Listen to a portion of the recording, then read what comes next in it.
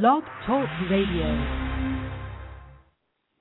Everyone in the world has gone to bed one night or another with fear or pain or loss or disappointment.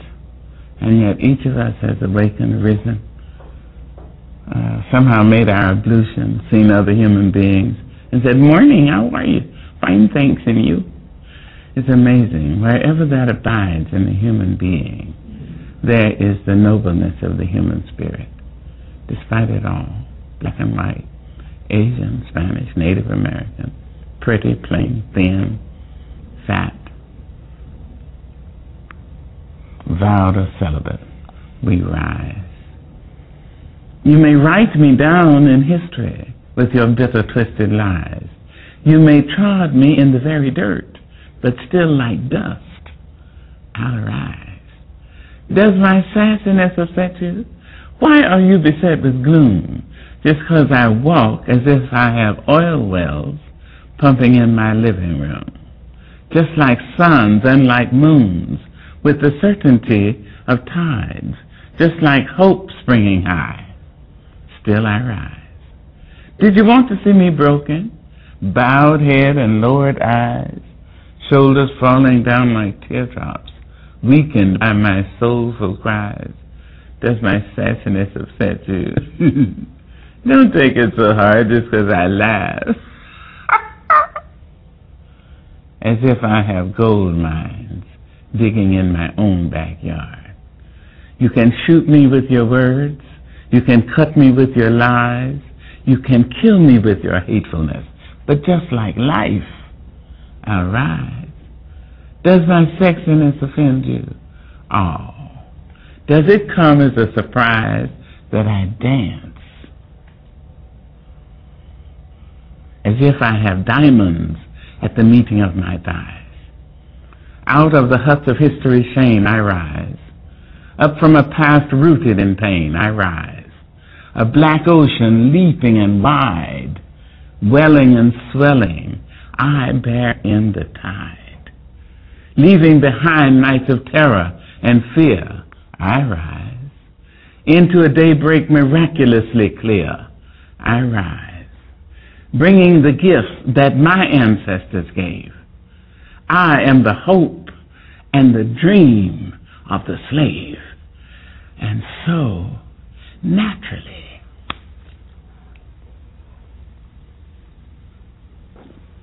there I go rising.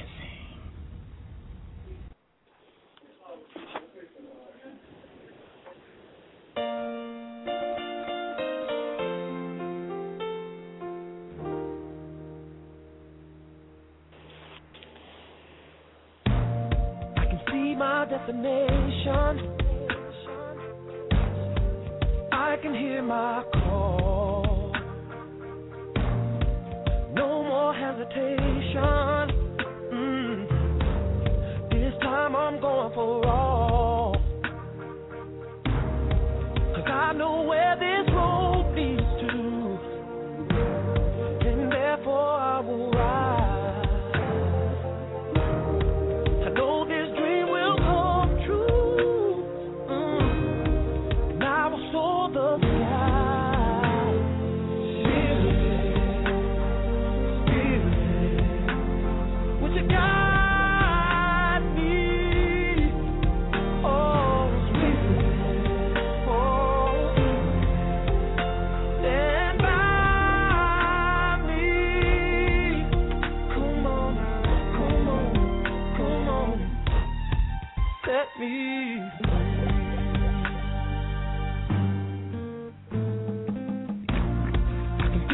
Penetration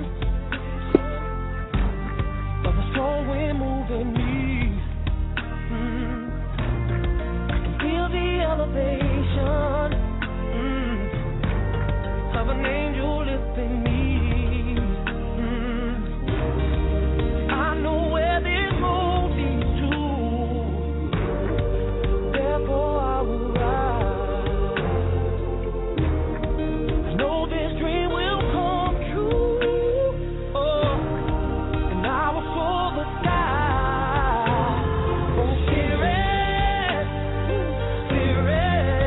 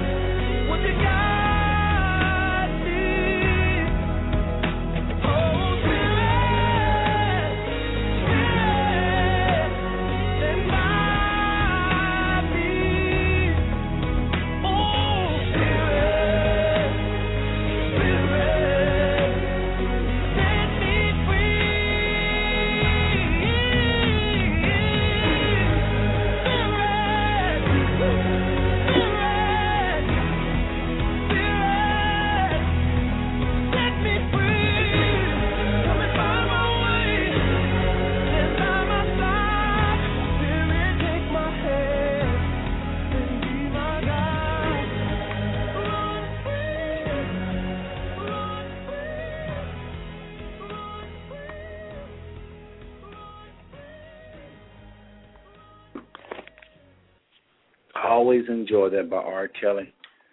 Sure, nobody say about him. My brother right there got a gift. Welcome everyone to another episode of Blog Talk Radio. This is the host, Five Smooth Stones. Five Smooth Stones. Been around now for a little over a year. It's been about a year and 3 months, something like that. And have enjoyed every single minute of it. And I do want to thank everybody for joining us again for an episode. I know, us hosts say stuff like that. And people think we're just trying to buy time. But I always mean it. I really know that people's time is precious and they can be doing so many other things. I know I can be. I can be doing so many other things versus sitting up on doing this. Some people like to talk just to be heard. I have a plan. I have goals for this show, for other things I do to try to get this message out. And I'm very, very serious about it. I'm not playing around at all. You shouldn't either, because the enemy ain't playing with us. White supremacy is not playing with us. The enemy, and when I say the enemy, I'm not talking about white people, folks. That's one of the main things we're going to talk about tonight. I'm not talking about no people. I'm not talking about black people.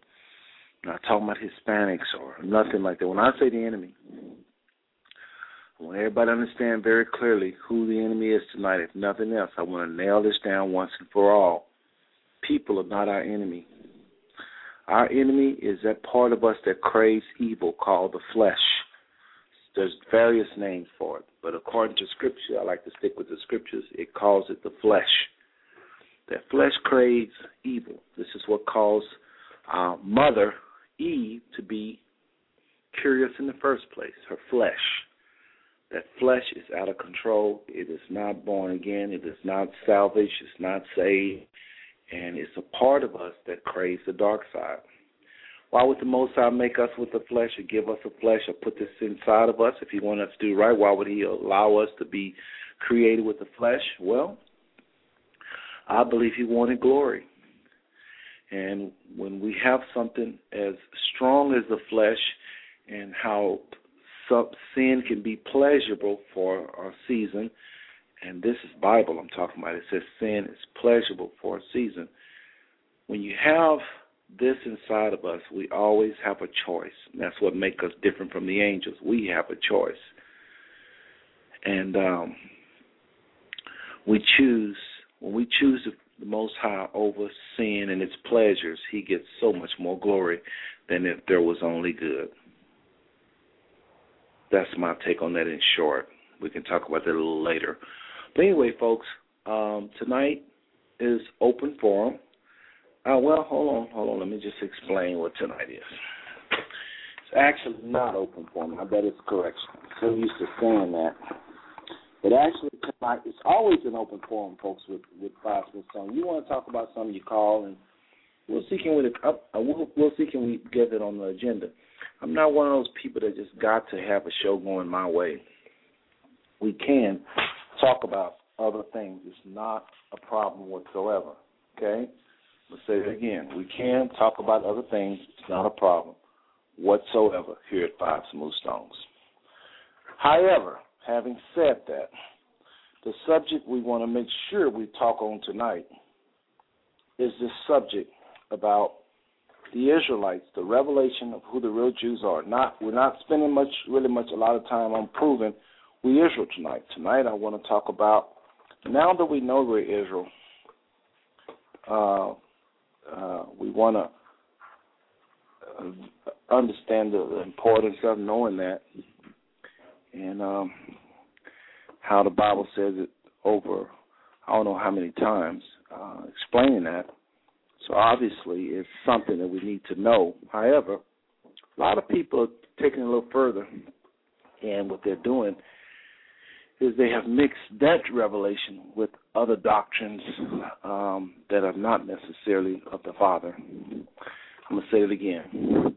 The Most High has revealed to millions who the true Jews are, who the true Israelites are, and why it's important in 2012. So not only do they know that they're Israel, but they understand why it's important, how that the Most High looks like he's picking on a group of people unless they know why he's doing the things he's doing to them. You know, so it's very important people know why they're going through what they're going through, which has a direct connection with who they are as a people. For the Bible says in Deuteronomy 28 and Leviticus 26 and other parts of the scriptures, many things that happen to Israel, both good and evil, if they obey or if they disobey. It's in the hands of the Israelites if they want to be an obedient nation and get the blessings, or disobedient and get the curses. Well, right now, I believe they're walking in disobedience and they are fulfilling the curses throughout those scriptures as a nation. Now, I know Christ have come and have destroyed the curse of the law, et cetera, et cetera. But that does not change what Moses said is going to happen to the Israelites as a nation. If any individual believe in Christ and the gospel he shared and the scriptures, they can have eternal life. They can be blessed, them and their household. But we are not talking about individualism tonight. We're not talking about a family tonight. We're talking about a nation. This is nation talk. Please don't mix up the two. You can be blessed if you obey the Most High again, you and your household. But I'm talking about a nation. And for those people that's looking at this particular nation within a nation called African Americans, or if you happen to be in various parts of the world and you see people going through certain things and they're going through these specific blessings and curses, or curses, whichever they fall under, and you think this must be an Israelite or a Jew. They need to know who they are, otherwise they won't know why they're suffering. So that's one of the reasons we think it's very important. And then another reason this is important, and I'm moving on around to the subject here in a second. I'm laying a foundation here.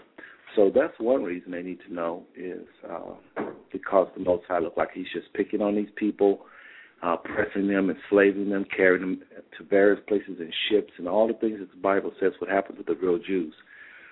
You need to know, Israel needs to know who they are.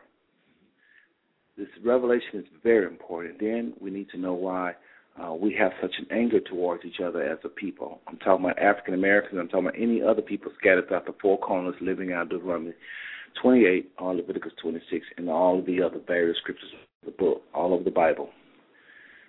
If you don't understand why we're at the bottom of every single aspect of society and not know that the Bible says this one nation will not be able to rise, again, the scripture says this nation will not be able to rise. Again, this nation, out of all the nations, will not be able to rise. There's many scriptures that talk about not just Deuteronomy 28, Leviticus 26, but really the whole entire Bible. But more specifically, more pointed, Amos 3 and 2. I quote this a lot on this show. It says, of all the nations of the earth, you have I known. Therefore, I will punish you for all your transgressions. Israel isn't like other nations. Since the Most High did so much for this nation, he said that they would have it harder than any other nation if they disobeyed. But now if they obey, they will have it far, far much better than any other nation on the planet Earth. That's how you know who a true Jew is. That's how you know who a true Israelite is. They'll have it far better than every other nation, or they will have it far worse than any other nation. So this is why it's vitally important, folks, that we spread this truth of who the true Jews are, because otherwise they look at the Most High like he's picking on them. Another reason we should spread this wonderful news in love is because, like I was saying earlier, there is an anger, there's a disrespect that these people feel among themselves because they don't know why they're not prospering. They don't know why they're not achieving. They don't know why they can make nations of the world or people of the world wealthy.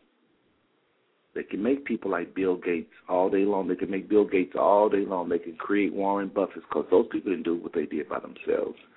They had help. Many of them were so-called African Americans and various other Israelites all over the world, but they was at the bottom of their society, but yet they worked for Warren Buffett or Bill Gates. I'm just mentioning those two names because everybody knows who they are, but there's thousands of people that these Israelites can make wealthy, but when they go try to help each other, something happens.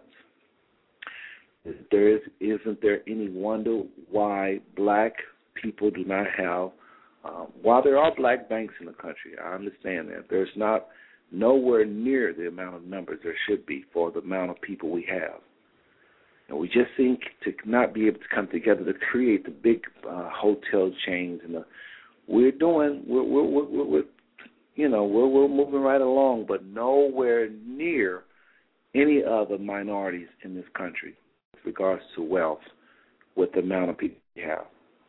It's a great disparity, and many people have talked about it. Books have been written about it, and even movies. So there's a disrespect that African Americans have among themselves, so-called African Americans have among themselves. There's a distrust. They don't want to do business with each other. No, even though we know that we went to these same colleges and got the same degrees, PhDs, doctorates, and so forth. There is a disrespect we have, a hatred. Sometimes it gets as far as even a hatred. I know there's a lot of so-called black pride and all this stuff, but that's with regards to fashion and, maybe the rap industry. I mean, yes, there's a black pride. I understand that, but I'm just saying in terms of it turning into true power, the disrespect is too great for that to happen. But once these people are known and educated as to who they are and why they're going through what they're going to, I believe all this will change. And guess what, my friend? It's happening as we speak. I am one of the voices. You are one of the voices. You are one of the trumpets. You are one of the watchmen on the gate. That's how I look at people like you and myself. We are one of the watchmen on the gate, and we're warning the people of the things we see. So tonight, we're going to talk about some of the things that's causing us as a nation to stumble.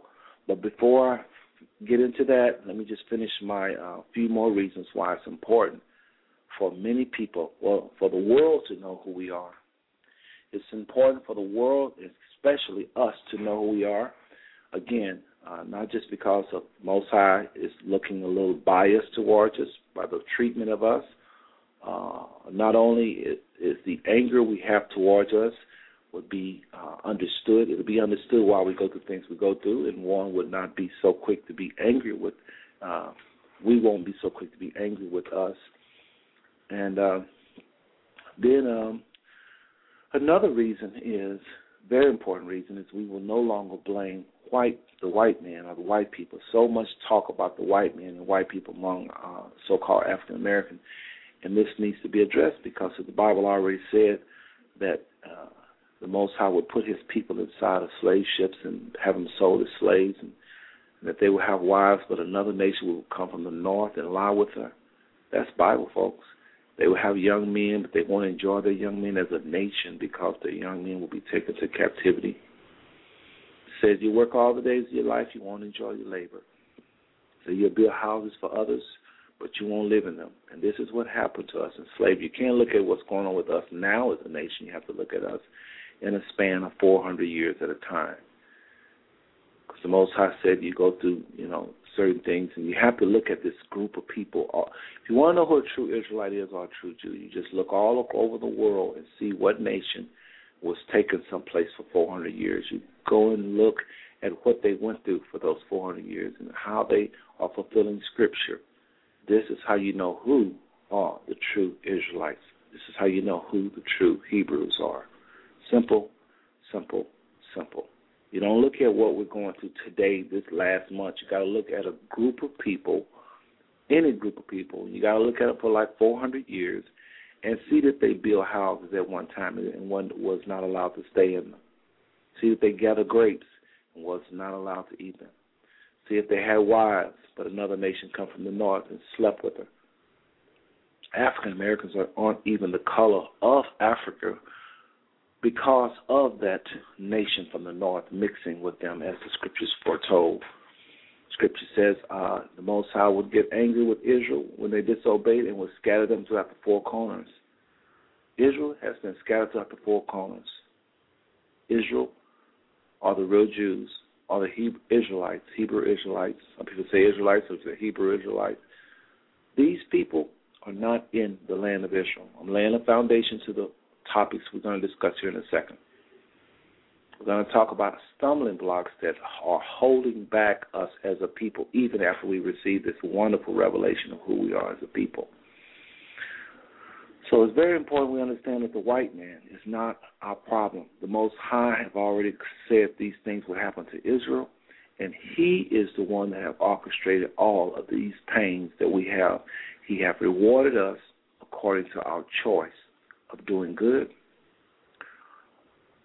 and doing evil. The Most High is behind our oppression, not the white man. The Most High just used Europeans to carry out his word. He even said in Joel 2, he calls them his army. Read your Bible. The Most High talks about a people in Joel 2 that wreaked havoc upon the earth. They went and gathered captivity as the sand.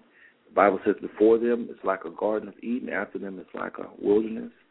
And it goes on to say these people would be mighty, and he calls them his army. They wasn't doing what was right. They wasn't doing what was, that's not the word I meant to say.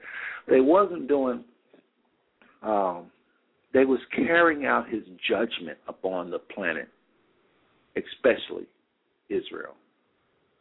But he calls it his army. His army just don't do what's right.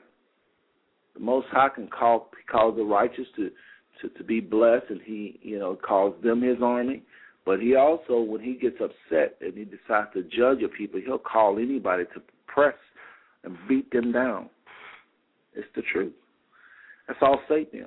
Satan is the one that carry out a lot of it. If the Most High saw that people were disobedient, he just moved his arm of protection, and the enemy goes in and does what he do.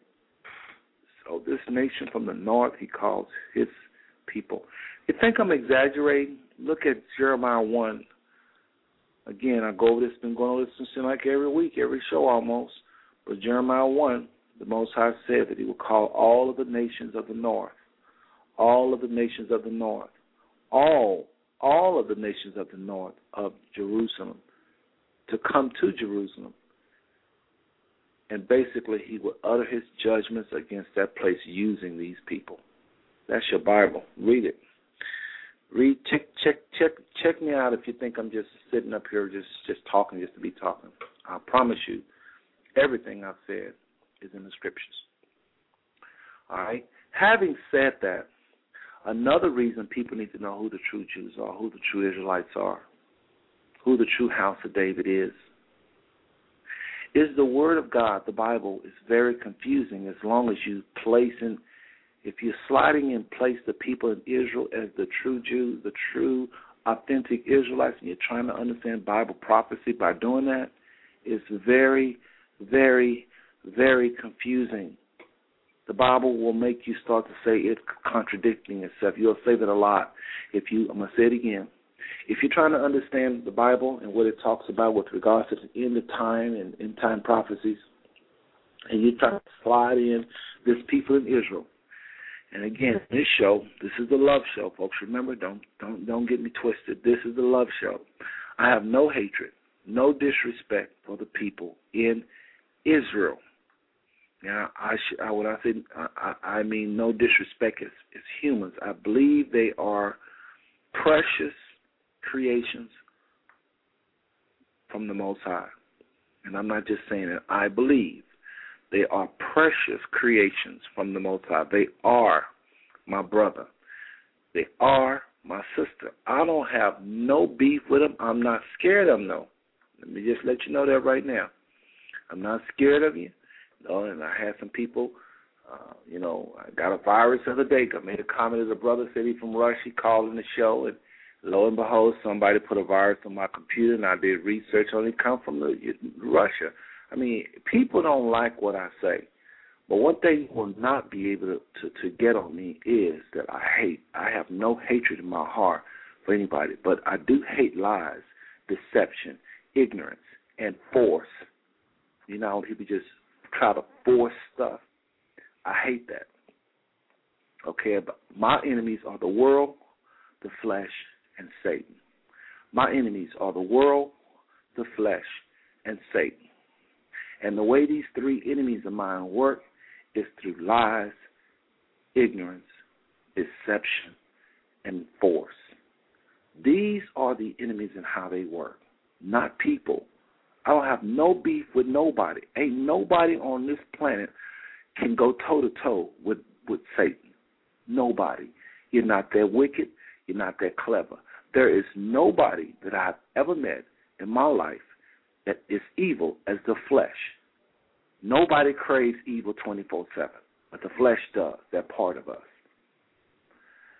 And then the world, which is nothing more than everybody else's flesh and everybody else's relationship they may have with evil spirits. And evil spirits, if I didn't already mention that, that's for sure my enemy. So let me get this straight. The enemy to Brother Seth and to you, and according to the Scripture to all of us, is evil spirits. I don't even like saying Satan, because Satan is only one person. He's going to be at one place one time. So I'm laying the foundation, then we're going to get into some heavy things that Israelites are doing all over the planet that is setting us and taking this movement backwards. The Israelites all over this world is taking us backwards. The Most High reveals to us who we are according to prophecy, and when we're waking up, the dry bones is coming back together. But these people, some doctrines are taking us backwards. They're enslaving us. And that's what Satan wants to do. He does not want us to be a free people operating in the Spirit, understanding the law, understanding the purpose of the law, moving forward in the Spirit. He wants us to get locked up and trapped into these laws that even our forefathers couldn't keep. But he always wants us to keep laws, don't get me wrong. He has always required of his people to keep precepts and concepts, always. But now it's the Spirit that's the administrator of that. But a lot of our people is trying to take us back into laws and bondage, things they can't even explain. We spend a whole lot of time arguing about what we call the Father. We change it every 5 years. We're spending a lot of carnal time. There is no power among the Israelites, the Hebrew Israelites, the true Jews, because they get entangled and locked all up in the law. They don't have no power. You know, they can talk about the Christians all they want, but they can't touch the church in productivity, in production, in producing lives. You know, the church has a lot of junk in it. I despise the modern-day church. Nobody despises it like I do. I come up in and I know what's going on there, but I can't deny that the church is the most powerful institution on the planet. At the same time, it is the most destructive thing for humanity. It's both. It's both. What's more powerful than the church? What's more corrupted than the church? So it's a love-hate thing with me. But these Israelites, they have the power, but they run around getting tripped up and tangled up and tied all up in the law. And they sitting around arguing what name we supposed to call the Most High. And they sitting around doing something very foreign and crazy, saying, hating the white man and saying all kind of crazy stuff. So we're going to get into that in a minute. And I'm going to open up this phone lines, and I want y'all to let me have it in a loving way. But speak your mind tonight, Jacob. Speak your mind tonight, Israel. Okay? Or Yisrael. Those of you that are saying, he didn't say Yisrael. I mean, you know, we just not getting it. It has never been what you call a person. It's more of the character of the Most High. He's looking for the character of Christ, because nobody knows the Most High. Nobody heard from him. We have Christ as our example, so we know what the Father is like through the Son. So, but people ain't pursuing the character of Christ. They're pursuing being an expert as far as what's all the proper names, and they want to, you know, take 5 minutes to greet you in the, you know, in the Hebrew and all this, and then this Hebrew. Oh, my God. Oh, my goodness. Hebrew? What Hebrew? We don't even know that that's the Hebrew. We're beating people across the head with it. We always look at the Strong's because we don't know the Strong's family. We don't know them people. Half these books we're quoting from these very same white people y'all say is devils. I just think, like Romans 2 talks about it, I think Romans 1 talks about nature speaks of this Father, of the glory of God, of the Most High. If I can say God, some of y'all probably want to throw up because I say God. But you got to understand, I'm a fisherman. Everybody listening don't understand God. If I go saying all these names, this show is scaring me. And I'm still trying to reach the common man. I'm not trying to reach y'all Israelites because y'all know it all. I'm trying to get people to see that we're Jacob and understand what they're going through. But like I say, y'all getting me? See, y'all pulled me into the main topic. I didn't want to get into that real quick. Let me finish up why it's important for everybody to know we're Israelites. Number one, the Most High look partial, look like he's picking on the people. Wants everybody to know that they're doing nothing more than fulfilling scriptures. It makes more sense. The Father look like he is a loving Father versus some tyrant that want to throw us in ships, enslave us, and make us put us on the bottom of every single aspect of life. We're fulfilling prophecy. The Most High is not picking on us. Then number two, this anger we have as a people towards each other, the disrespect we have towards each other because we don't understand why we're going through what we're going through, why we're on the bottom. Our women really, I don't care what nobody say, our women disrespect us. How can you respect a man, black men? Even though you know all this, you may know, not all what I'm saying, but you may know that, there's racism out there. Our women get tired of us. They disrespect us because they don't understand why we as men have allowed ourselves to be in a situation. Our women can understand for maybe just sometime, and then sometimes it's like their mind goes to where they're like, okay, well, I'm tired of the problem. Well, why ain't we out of this? And they really blame men. They look at the white man, he seemed to be on top, he seemed to be prosperous. They look at the Asian man, and they look at the black man, here we are with all these excuses, and I think our women has this disrespect. I'm reminded of a sister that worked at a jail, and they constantly kept bringing black men in time and time again, and she would see these brothers. And quickly, I want to say shalom and hello and greetings to everyone in the chat room and on the phone line. Sorry, y'all. If you have a question in the chat room, just put a question mark before, and after your question, then I'll be able to try to get to your question. If you put a question mark before and after your comment, it'll stand out. If you're on the phone lines, press 1, and I'll be able to get to you. Tonight, you got the show. It's your mic. I mean, I got a lot to say, but tonight I'm really feeling a little like I want to hear from other people. So please, if you want to talk, hey, this show is yours tonight. Let me know how y'all feel about what I'm saying. But anyway, his sister was working in jail, and she noticed all these black brothers kept coming in. They were saying, well, the white man keeping me down, and he planted these drugs on me, and she would be like, yeah, brother, I got it.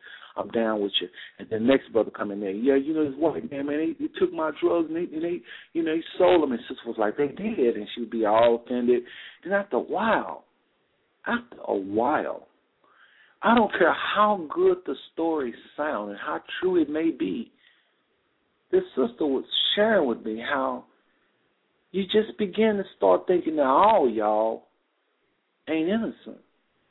And then it goes from all y'all ain't innocent, or some of y'all ain't innocent, to she just got to where she began to start hating black men, even though she knew some of them were right. And this is what I'm saying. I can't make all sisters like that. There are some sisters that know what time it is. They know we're Jacob. They know we're Israel. And they are a deception because they should know why we're going through what we're going through. But the average sister or the average person seeing and hearing us, even black men that don't know the truth we're talking about tonight, of course, they get tired of hearing it. And I think this is why we get some of our people that want to be white. They don't come out and say that no more. They know they would never live that down. I mean, we would always be, people would always be throwing it back up in their face. But what I'm saying is there's a lot of people that aspire to be, they want to live among whites. They want to be the only white on their street. They want to be the only the only black on their street. They want to be the only black. They don't like being around black people. A lot of our people are like that. And this self-hate that black psychologist calls it stems from them not understanding why we're going through what we're going through as a people. So this is why this revelation of who the true Israelites are is vital. It ain't nothing to play with, folks. It's serious. People need to know who Jacob is, who that Bible is. That Bible is full of nothing but people with locks and braids and nappy hair from Genesis to maps. They need to know that. It's nothing to play with. It's nothing to throw your hand up in the air, black power, and be all proud in a vain way. This is serious business, folks. The kingdom of the Most High is here, and it's going to be established with truth. So our people need to know so this self-hate, this disrespect among us will stop. Another thing is we need to quit blaming white people. White people is the same people we see every day. We work with them. Some of us marry them. We go to church with them.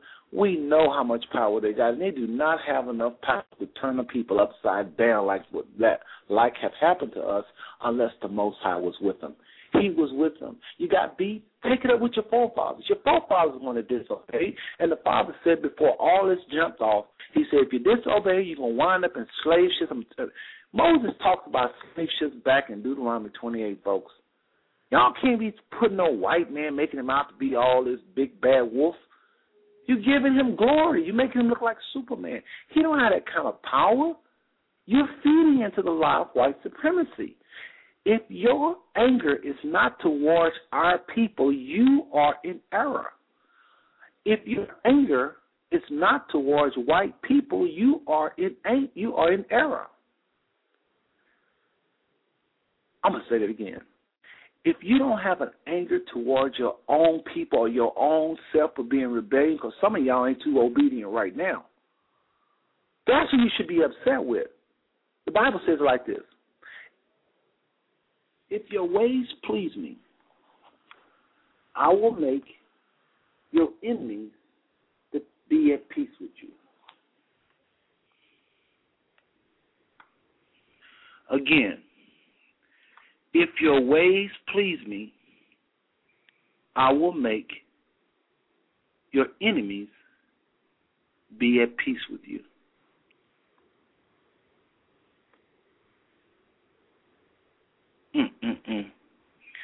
So who really is the enemy? Who's causing black people all this pain? Who should we be angry with? Who we should have beef with? Who's the bad guy? Who's the culprit? And I want to let everybody know, instead of just trying to get your opinions out, I hope everybody's listening to what I'm saying tonight. Of course, I want to hear from everybody. Everybody got your own opinions and all, but I really want even those in the chat room to please just y'all try to stay with me because I could get off. I could be wrong. I need your feedback. Talk to me. Chat about what I'm saying. Who do we hate? Some of y'all got beef with white ministers, white churches, white co-workers, white politicians. White people is not our problem. Never was. They can't be. As much as I respect them, they're not intelligent enough to pull off such a massive, gigantic, unless the Most High was with them. If the Most High was with them, why you get mad at them? Believe me, if they was the problem, I ain't scared of none of them. And I done told them that. And I'm the one teaching on leprosy. That's one of the strongest messages you can have. You can't, man, I went to so many computers teaching on leprosy. I done got so many viruses. I done got so many nasty calls. Y'all have no idea the price that I pay for teaching on leprosy the way I do. So you can't say I kiss up to no white people. But I've learned I want to hit in the face who I need to hit in the face. If I have issues with my enemy, I don't want to go out socking the wrong person. I'm just saying they're not the enemy. Our rebellion is the enemy. You walking around here arguing about the Most High, what you call him, which is important,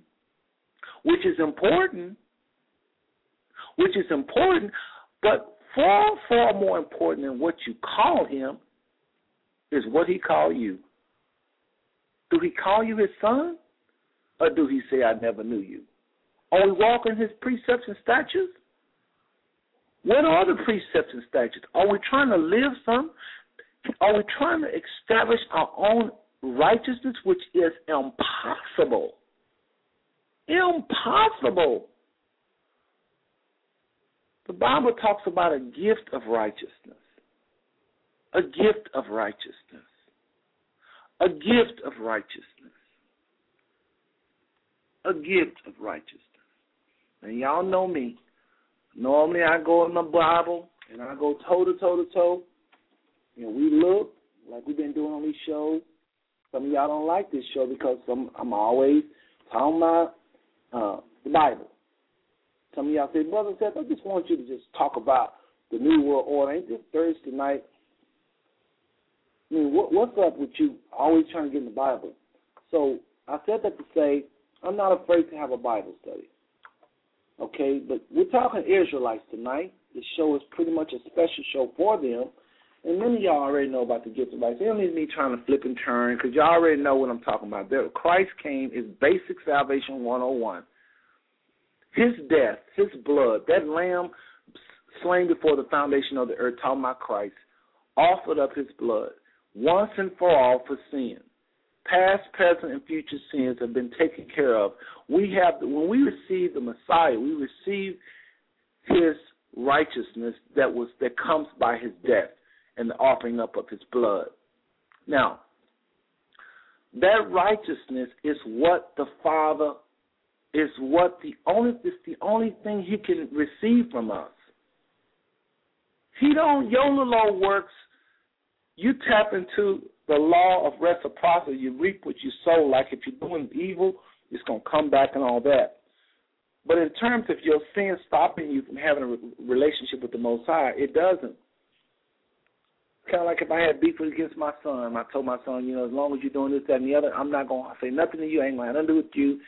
And then one day I said, you know what, son, no matter what you do, you can come talk to me. I've changed my mind. That's what the Most High have done. Our sins have been taken out of the relationship. It no longer blocks us from going. We can go to and fro throughout the Holy of Holies and have this relationship with the Most High. Some of y'all saying, what is the Holy of Holies? It's the presence of the Most High.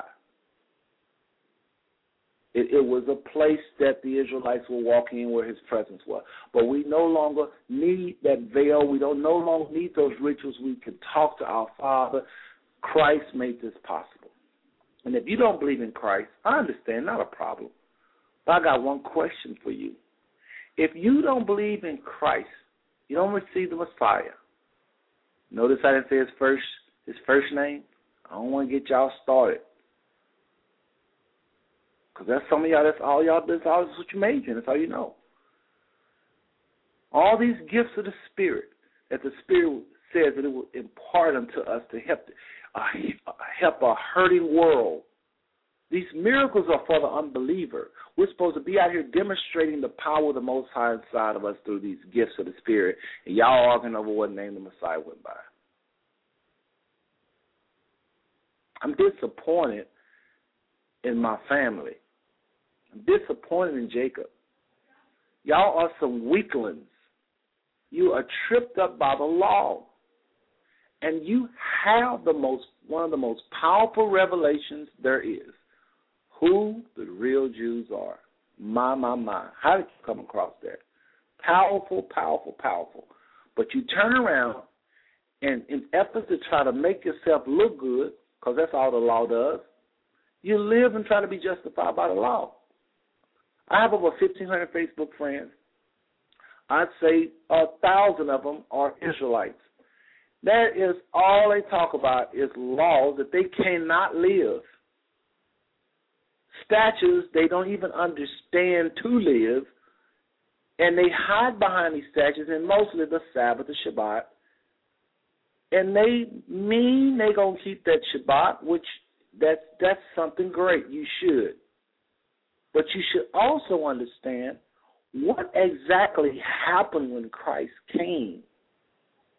What exactly happened? What change was made from the law of the Old Testament and the New Testament? What happened?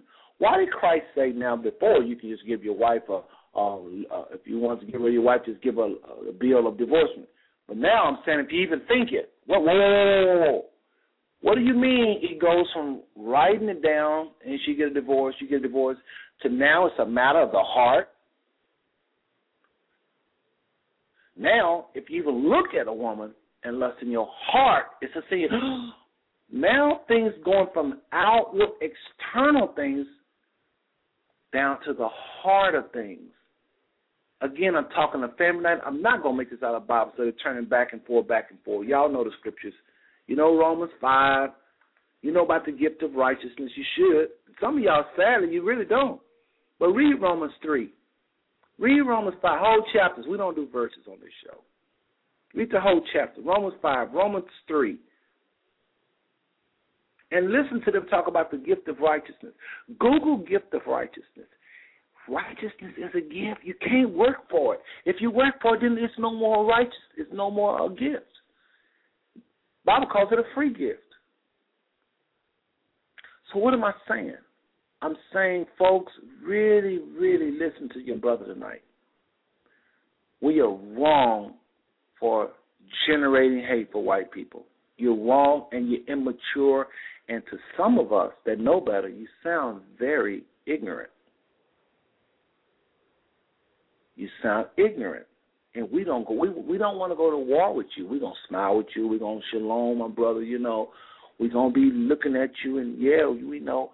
But we don't want to go to war with you because you don't even know who the enemy is. Some of y'all don't even believe in evil spirit. You won't know what to do if a person walks with you under the influence of an evil spirit. You will be scared out of your mind. Some of y'all never seen an exorcist. Some of y'all never had demons to talk to. Some of you never had the privilege, the wonderful privilege of a demon talking to somebody and you said, come out of her. Right now, I bind you up. You don't even know what that's like. You probably laugh right now going, you don't get it. Why would I go in the trenches with you? You thinking it's the white man. And this is not to say you're dumb or you're ignorant, you're stupid. It's to just simply challenge you to get a little deeper. What happened to Christ with the man in the garden, in the tomb, when that spirit had that man cutting himself? That stuff is real. You walk around people all day under the influence of evil spirits.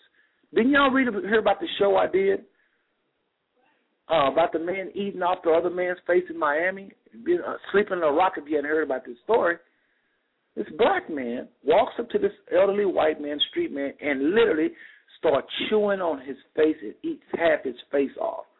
What would you do if you ran up into that, my brothers and sisters? Those of y'all that are Israelites, what would you have done? Try to talk to him about the proper name to call the Most High? Call 911? Try to wrestle him? Remember when they went to shoot him, he looked at him and said, couldn't reason with that guy. With no drugs. Drugs don't make you act like that. That brother was under the influence of a demonic spirit, and y'all don't have nothing for it. You are a weakling. You're weak. You're not no warrior. Then when we start talking about the law, some of y'all swear up and down, the law. When we start trying to get you to explain the law, you can't explain which laws are relevant for the day, which laws are relevant. I mean, I look at this all the time in the show. You can't explain it. You don't know. There's more, whatever amount of laws in the Old Testament, it's more than 613, but whatever amount it is, multiply that time 100. That's how many probably laws it is. Because we have diets today that they didn't have back then. There's new laws that should be governing these diets. The Holy Spirit is going to administer to you what laws is relevant for today, what laws are not. There's some things that's not in the book that you can't eat. There's some social problems we have today that they didn't have. We have cell phones. We have Twitters. We have Facebook. The Holy Spirit got something to say about that, and you can't find that law nowhere in the Old Testament. There's different things about our marriage, whether or not women should work, this, that, and the other, how you do a home. You know, what about babysitting, whole babysitting system. What about that? You think the Most High wants your kids in babysitting? There's a law for that. Ain't nowhere in the book. I can go and start naming things from now to next week where I need to know from you is should I do this or should I not? I can name, again, things from now to next week, and I will say, should I do this or should I not? Should I do this or should I not? And you can't show me one law in the Old Testament that addresses that. We have a high and more prestigious way of life than the law. But we're not getting away from laws. There's actually more laws. Whenever the Spirit say, don't go here, that's a law. Stop. Go. Turn. That's you following His direction. All laws is His direction. Don't do this, don't do that. And furthermore, let me explain something about the law. If you walk with the Most High, do you think Moses just knew of 10 laws, 10 commandments? Moses knew the Most High. Excuse me. Moses knew Christ in His form of glory. That wasn't the Most High. I'm going to say it again. Moses knew Christ in His form of glory. That wasn't the Most High. This powerful God, a powerful being in the Old Testament, do you think Moses just had 10 little laws to know what this person wanted, how this person wanted us to live? Moses walked with him. He knew him. It'd be like my little girl, hang out with one of her little friends, and her little friend say, I read your daddy's book, and it's got all the things he liked. Which one do you think is better off? Someone with a book of a whole bunch of things I like and don't like, or my daughter who know me? My daughter even know why I don't like it. She even know how I look when I talk about it with my face frown all up. She don't just have a law. She know how I feel about it. The law is for the lawless. It's for people that don't walk with the Most High. It's a schoolmaster for those that don't know Him. It's like a little map for them so they won't kill themselves. But the superior person know Him, which includes His laws, but not exclusively just the laws. So you claim to be a master of the law, you are a master of those that don't know Him. You're a master of the lawless. The law is for those that are lawless. That's what the Bible says. Y'all think I'm making stuff up? Lawless for the law. Else what does that scripture mean? What does it mean? Yeah, brother. Let me tell you one thing about the law that it does is to accomplish. One thing the scripture accomplished, 1 Timothy 1:9. 1 Timothy 1:9. I'm trying not to turn this into a Bible study because it's not supposed to be. Every one of my shows shouldn't be let's turn, but I've got to read this. 1 Timothy 1:9, for those of you that have your Bibles close to you. Knowing this says, 1 Timothy 1:9 says this, knowing this, that the law is not made for a righteous man. Are you a righteous man? Well, yeah, brother. Are you a righteous man? Well, yeah. Are you sure? Yeah. Knowing this, that the law is not made for a righteous man, but for the lawless and disobedient, for the ungodly and for sinners and for unholy, profane, murderers of fathers and murderers of mothers and manslayers. Don't just slide over that scripture and say, well, brother, it's right there. It says it's not made for a righteous man. A righteous man is a person that walks with the Most High. He knows Him. He knows not to offend Him for lots of reasons. One of them is He loves Him. He don't say, well, hold on, what the law says. We'll figure out whether or not we should do it. Let's see what the law says. Let's see what the law says. No, you know Him. There's some in your spirit that say, I shouldn't say this. Sisters, there's some in your spirit that's going to say, I shouldn't wear that. What should I wear? Let's look at what the law says. You don't have to.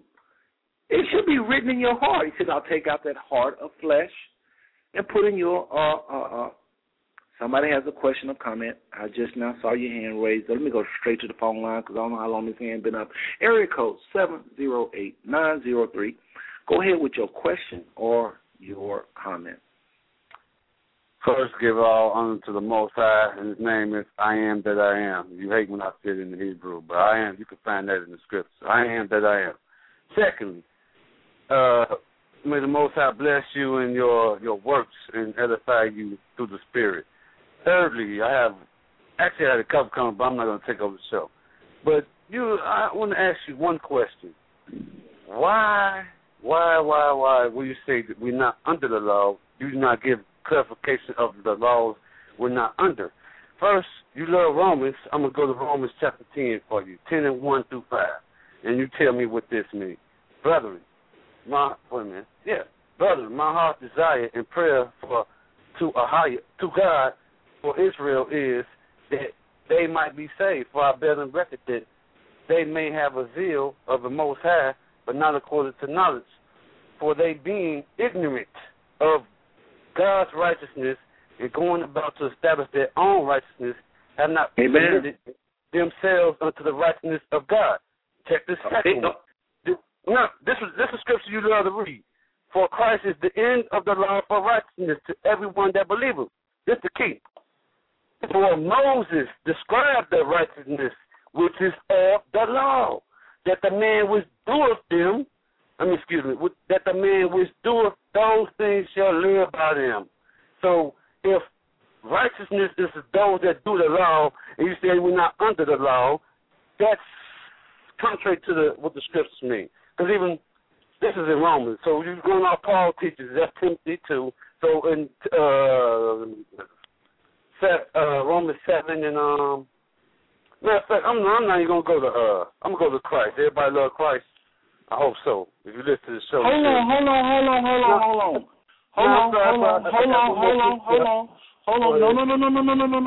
on. No. Wait a second, my brother. I'm not rushing you. Take your time. You can stay on the whole show unless somebody else raise their hand. Let's take over. Let's go scripture by scripture. Don't run off on some other scripture. No. Let's go back to what you just read. Okay, Romans 1 and what? Chapter 10, verses 1. Romans 10, 1 through 5. Okay. I recommend you read the whole chapter and the chapter before that. Actually, if you want to recommend that, anybody that read Romans should read the whole thing to get the whole, because basically it's incomplete. Brother, there is no way in the world, brother. I think this is Brother Gabriel. No, what I mean by that. Yes, sir. What I mean by that, to get a complete understanding of the Romans, the book of Romans, you have to read the whole thing. If you read Brother Gabriel, listen. The Bible says very clearly in Galatians 3, why put some on people that our forefathers could not do? Why did the Father say in the first place, your righteousness? That's people that's trying to keep the law. That's people that know about the Shabbat. That's people that kept the Shabbat better than you do. That's people that kept the feast days better than you do. That's people that know who they were. They weren't rafts and talking about the African American. They know exactly who they were. They knew the Hebrew bloodline ran through their bodies. They was very familiar with Israel's culture. They're not like us, learning and flipping and scripting. One day we call the Most High this, we switching names every 5 years. They weren't like us. They knew the law. The Bible says to those people, your righteousness is as filthy rags. Why would you, in 2012, living in the heart of the beast in Babylon, the worst, the place, mother of all harlots, mother of all abominations, you probably, just by virtue of the fact that you've been born and raised in America, and me as well, and my family, and everybody listening call themselves Israelites, we're in the middle of this evil place called America. If I ask you about sexuality, or about food, about whatever, or about social life, about economics, chances are you're going to answer like an American, because that's all we know. Now, what makes you think after you're full of America, you're an American, That means you look at the Bible a certain way. I mean, even though you're learning, Brother Garvey, and everybody knows you're a smart man, but you are in the belly of this beast, and you trying to tell me that you done found the law and you got a healthy, righteous channel to the law, and you think that you're going to supersede our forefathers who the Most High said your righteousness is as filthy rags. You are making a big, gigantic mistake, my brother, in the most highest respect to you. You are taking our people backwards. Nobody can keep that law. It was given to us as a schoolmaster. Question, brother. Question. What the scripture did it say that nobody kept the law? It said our forefathers. It said, like, I'm going to give you an example. Like they said, the Jews rejected Christ. No, some of the Jews, maybe most of the so-called Yahweh rejected Christ, but not all. Because basically that's who he talked to. If he didn't talk to them, who was he talking to throughout the whole scriptures? The Israelites. Pretty much everybody he was preaching to was the Israelites. Gentiles. So my point is this, brother. Just because it says something about some laws are done away with, some of this, you got to get the whole. That's why I say I can take one scripture. That's what a Christian preacher on Sunday do. They take a little scripture and run with it. The gift of righteousness. No. Hold on. Okay, question. Hold on. I got one. Let me ask you a question. No, let me ask you a question. Let me ask you a question. What do we do with the gift of righteousness? Since you can go and muster up your own righteousness and make the Most High say, wow, Brother Gabriel, I am pleased with you. You've done something Moses or Elijah and other. Since you can pull that off, let me ask you something, sir.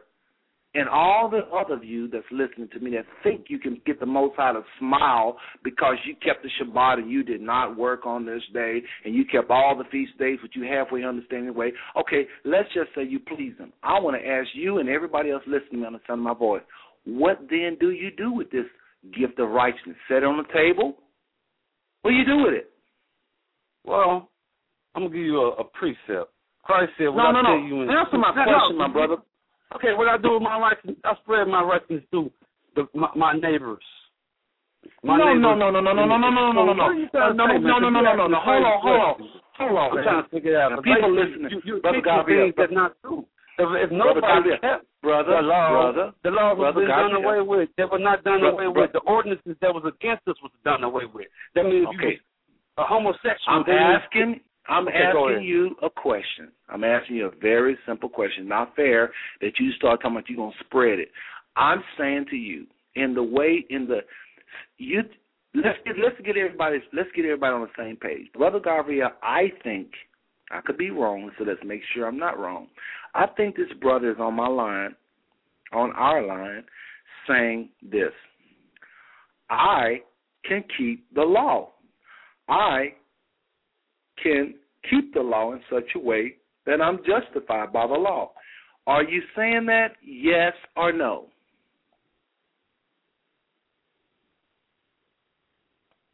You're not justified by the law. I didn't never say that.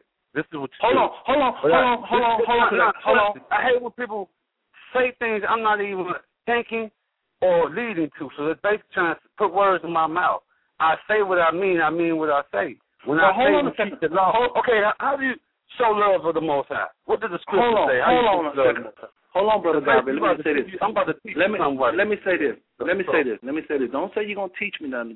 Don't put yourself. Keep telling people we don't have to keep the law. We can't keep the law. If you supposed to, the Bible say, if you love me, keep my commandments. What is that, the law too? Yes, they are. So if you love the Most High, but do you know what his commandments are? Do you know what his commandments are? Hold on. Do you know what his? They are for us. The Bible say it's not there. It's like they're in heaven where you couldn't. Let me say this. Area code 817-505. Hold on, and we're going to get to you. I see you. 817-505. We see you. Give me a minute. We'll get to you. Okay, Brother Gabriel, I got a question for you. And I apologize because I am cutting you off a little bit, but I'm only trying to get you to answer a particular question. Now, I want to know, and those listening want to know, because lots of people say what you're saying. So you're not by yourself, but I think a lot of y'all are wrong. But okay, let me give you the mic. Okay, let's go to Revelation. Hold on. You say I'm wrong. I'm going to Christ now. Since you want to, hold on. Brother, if I can't say, I know I'm cutting you off a little bit, but I got to be able to talk. Now, I wanted to make sure we are understanding what you're saying, because a lot of you are saying this. You're implying that you can please the Most High with keeping the law. If you can't please Him, then it's the conversation is near. I mean, it's no need even talking about it. I want to talk to people that feel like they can please the Most High. Their righteousness can be accepted. This is what I'm looking for.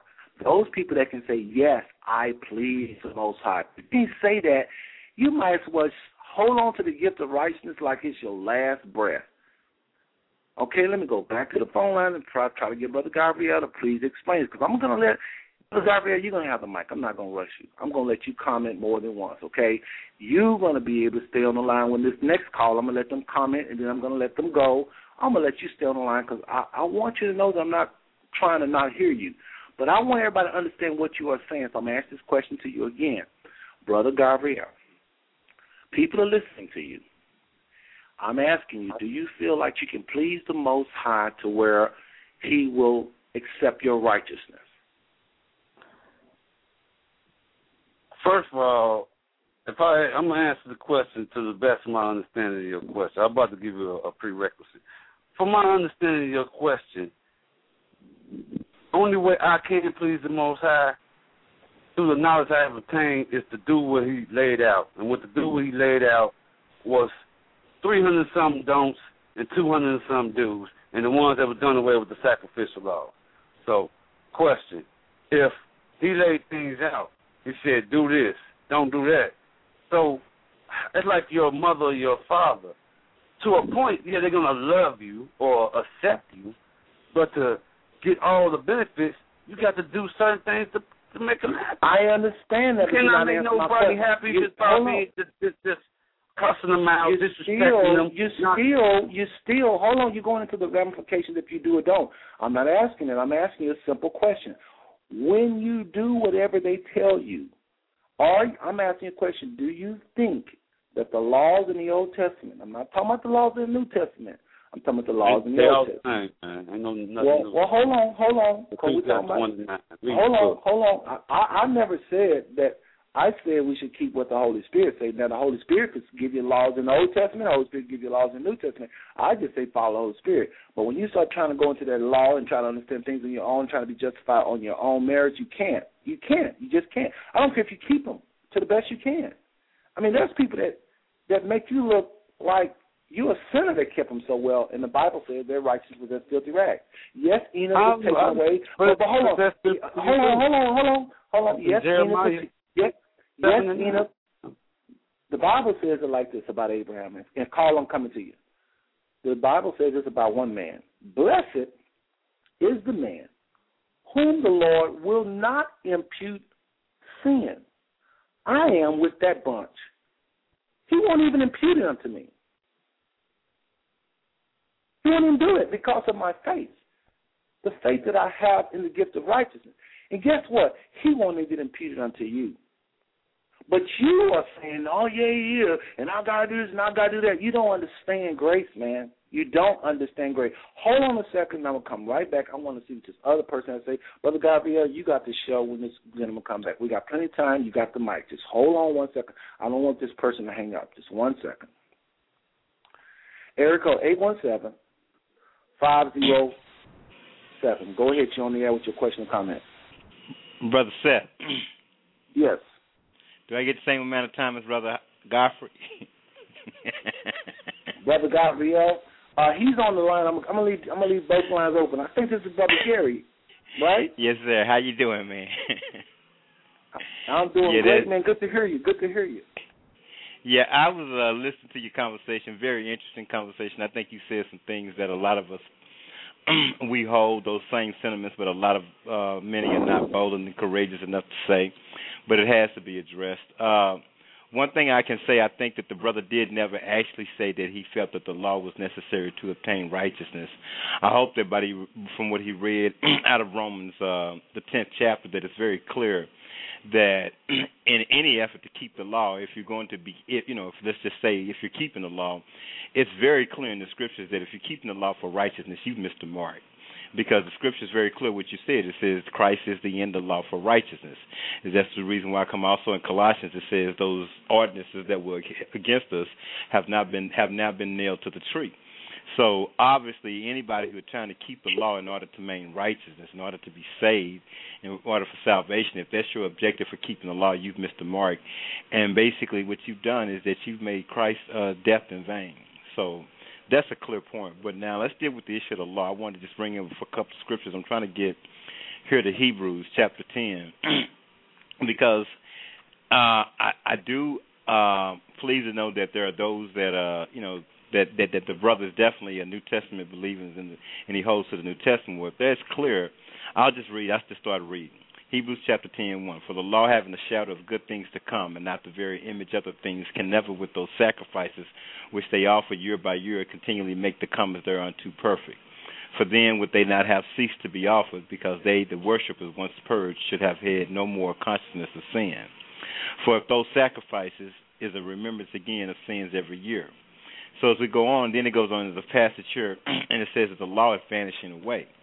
Well, now, you can't argue with Scripture. If it's passing away, it's passing away. It doesn't mean that it was all that the law was totally eradicated through the birth, burial, and resurrection of Christ, but it's clear that it's passing away. And I think if we go to Galatians, then we find out, because no matter of fact, we go to Galatians and you talked about the taskmaster, a schoolmaster. Well, it clearly says that if you're a child, if you're underage, if you're not at the age of accountability, then you need a schoolmaster. And it means that you have guardians over you until you reach the age of accountability and maturity. Well, if you read the whole book of Galatians, it's real clear. What's the line of demarcation between immaturity and maturity? Is that now you've come into Christ. You understand grace. And that now you no longer rely upon that which is vanishing away, because it clearly says in Romans 8:2, it says, for the law of life, of the law of spirit of life in Christ has set me free from the law of sin and death. What was the law of sin and death? That was the law that was given to Moses. Why was that law given? Because of transgression. And what is transgression? I mean, what is sin? Transgression of the law. What are the wages of sin? The wages of sin is death. That's it clearly right there. That's why we had all those blood sacrifices. That's the law of sin and death. That is over with. So anybody attempt to add righteousness or obtain righteousness through keeping the law, but yet you say that you believe in the atonement of Christ, then basically, no, what you've done, you're not. What you're doing is you're trying to re-crucify Christ again. And if you're trying to keep the law in order to attain righteousness, then you've made his death of none effect. Well, let me ask you something, Brother Gary. Yes, sir. This Brother Gabriel, your line is open. Go ahead if you want to and comment on that. And, Brother Gary, you can stay on the line as well. I really need to hey, brother, what is your spiritual background? You're a Christian all your life, when you say the law of sin and death. Do you know what the law of sin and death are? I need that understanding right now. Well, first of all, I'm going to back it. I'm telling you what it is. Brother Gabriel, don't add understanding. Can confuse the world. I'm not there to confuse. The devil's the art of confusion. So if you want to brother, the devil, you know what, brother. No, Seth, that's okay, brother. Well, then go ahead and please give me what you perceive to be the law of sin and death. It's not it's understanding. With all you're getting, get understanding. No. You don't need to do. Wait a minute. First of all, you know what? First of all, all you need to do is give me a scripture and expound on that scripture. But you don't need to tell me about all the other stuff, because you're right. I'm gonna read the law of sin and death real fast for you. You don't know because I guess when people. I'm sorry. Let me read it. Leviticus 20:13. Matter of fact, I'm going to show you the law of sin. If a man laugh also with mankind as he laughed with the woman, both of them have a committed abomination. That's the law. They shall surely be put to death. That's law of sin and death. Their blood shall be put upon them, brother. Okay, now, sir. Wait a minute, sir. Can we take this? Wait a minute. Sir, please, you just said line upon line, precept upon precept. Now, you just put a line. Wait a minute. You just quoted a scripture. And you quoted that scripture from your perspective and what's your understanding of it. Now, wait a minute. I'm right. You read? Wait, but please. I'm going to let you talk. I just want to say that what you just read, when you say that's the law of sin and death, you have to understand that what that is just one statute of the whole law of sin and death. That's why whenever you break it, the consequence is death. And if you don't want death, you have to provide a sacrifice. That's the law of sin and death. The law you just read, was a law given to Moses. Go ahead. Go ahead. Was every law worthy of death? No. Since every law was not worthy of death, then we say blot out the orders that was against us. How can you repent? How can you come under grace if you're killed when you break the law? No. That's my whole point. Okay, I understand. Please. I'm gonna answer your question if you let me. The harlot that slept with the men, she was supposed to be stoned, but she was not under. Since Christ said, all right, that's a whole different. I can't use that right now. But basically, law, sin, and death is simply this: there were laws worthy of death. If you read those scriptures instead of picking around, boo. I want to believe this. No, believe it all. So why do they want to put Christ to death? Because he my point is, you can't. He was the Most High. So okay, but can I just interject something real quick?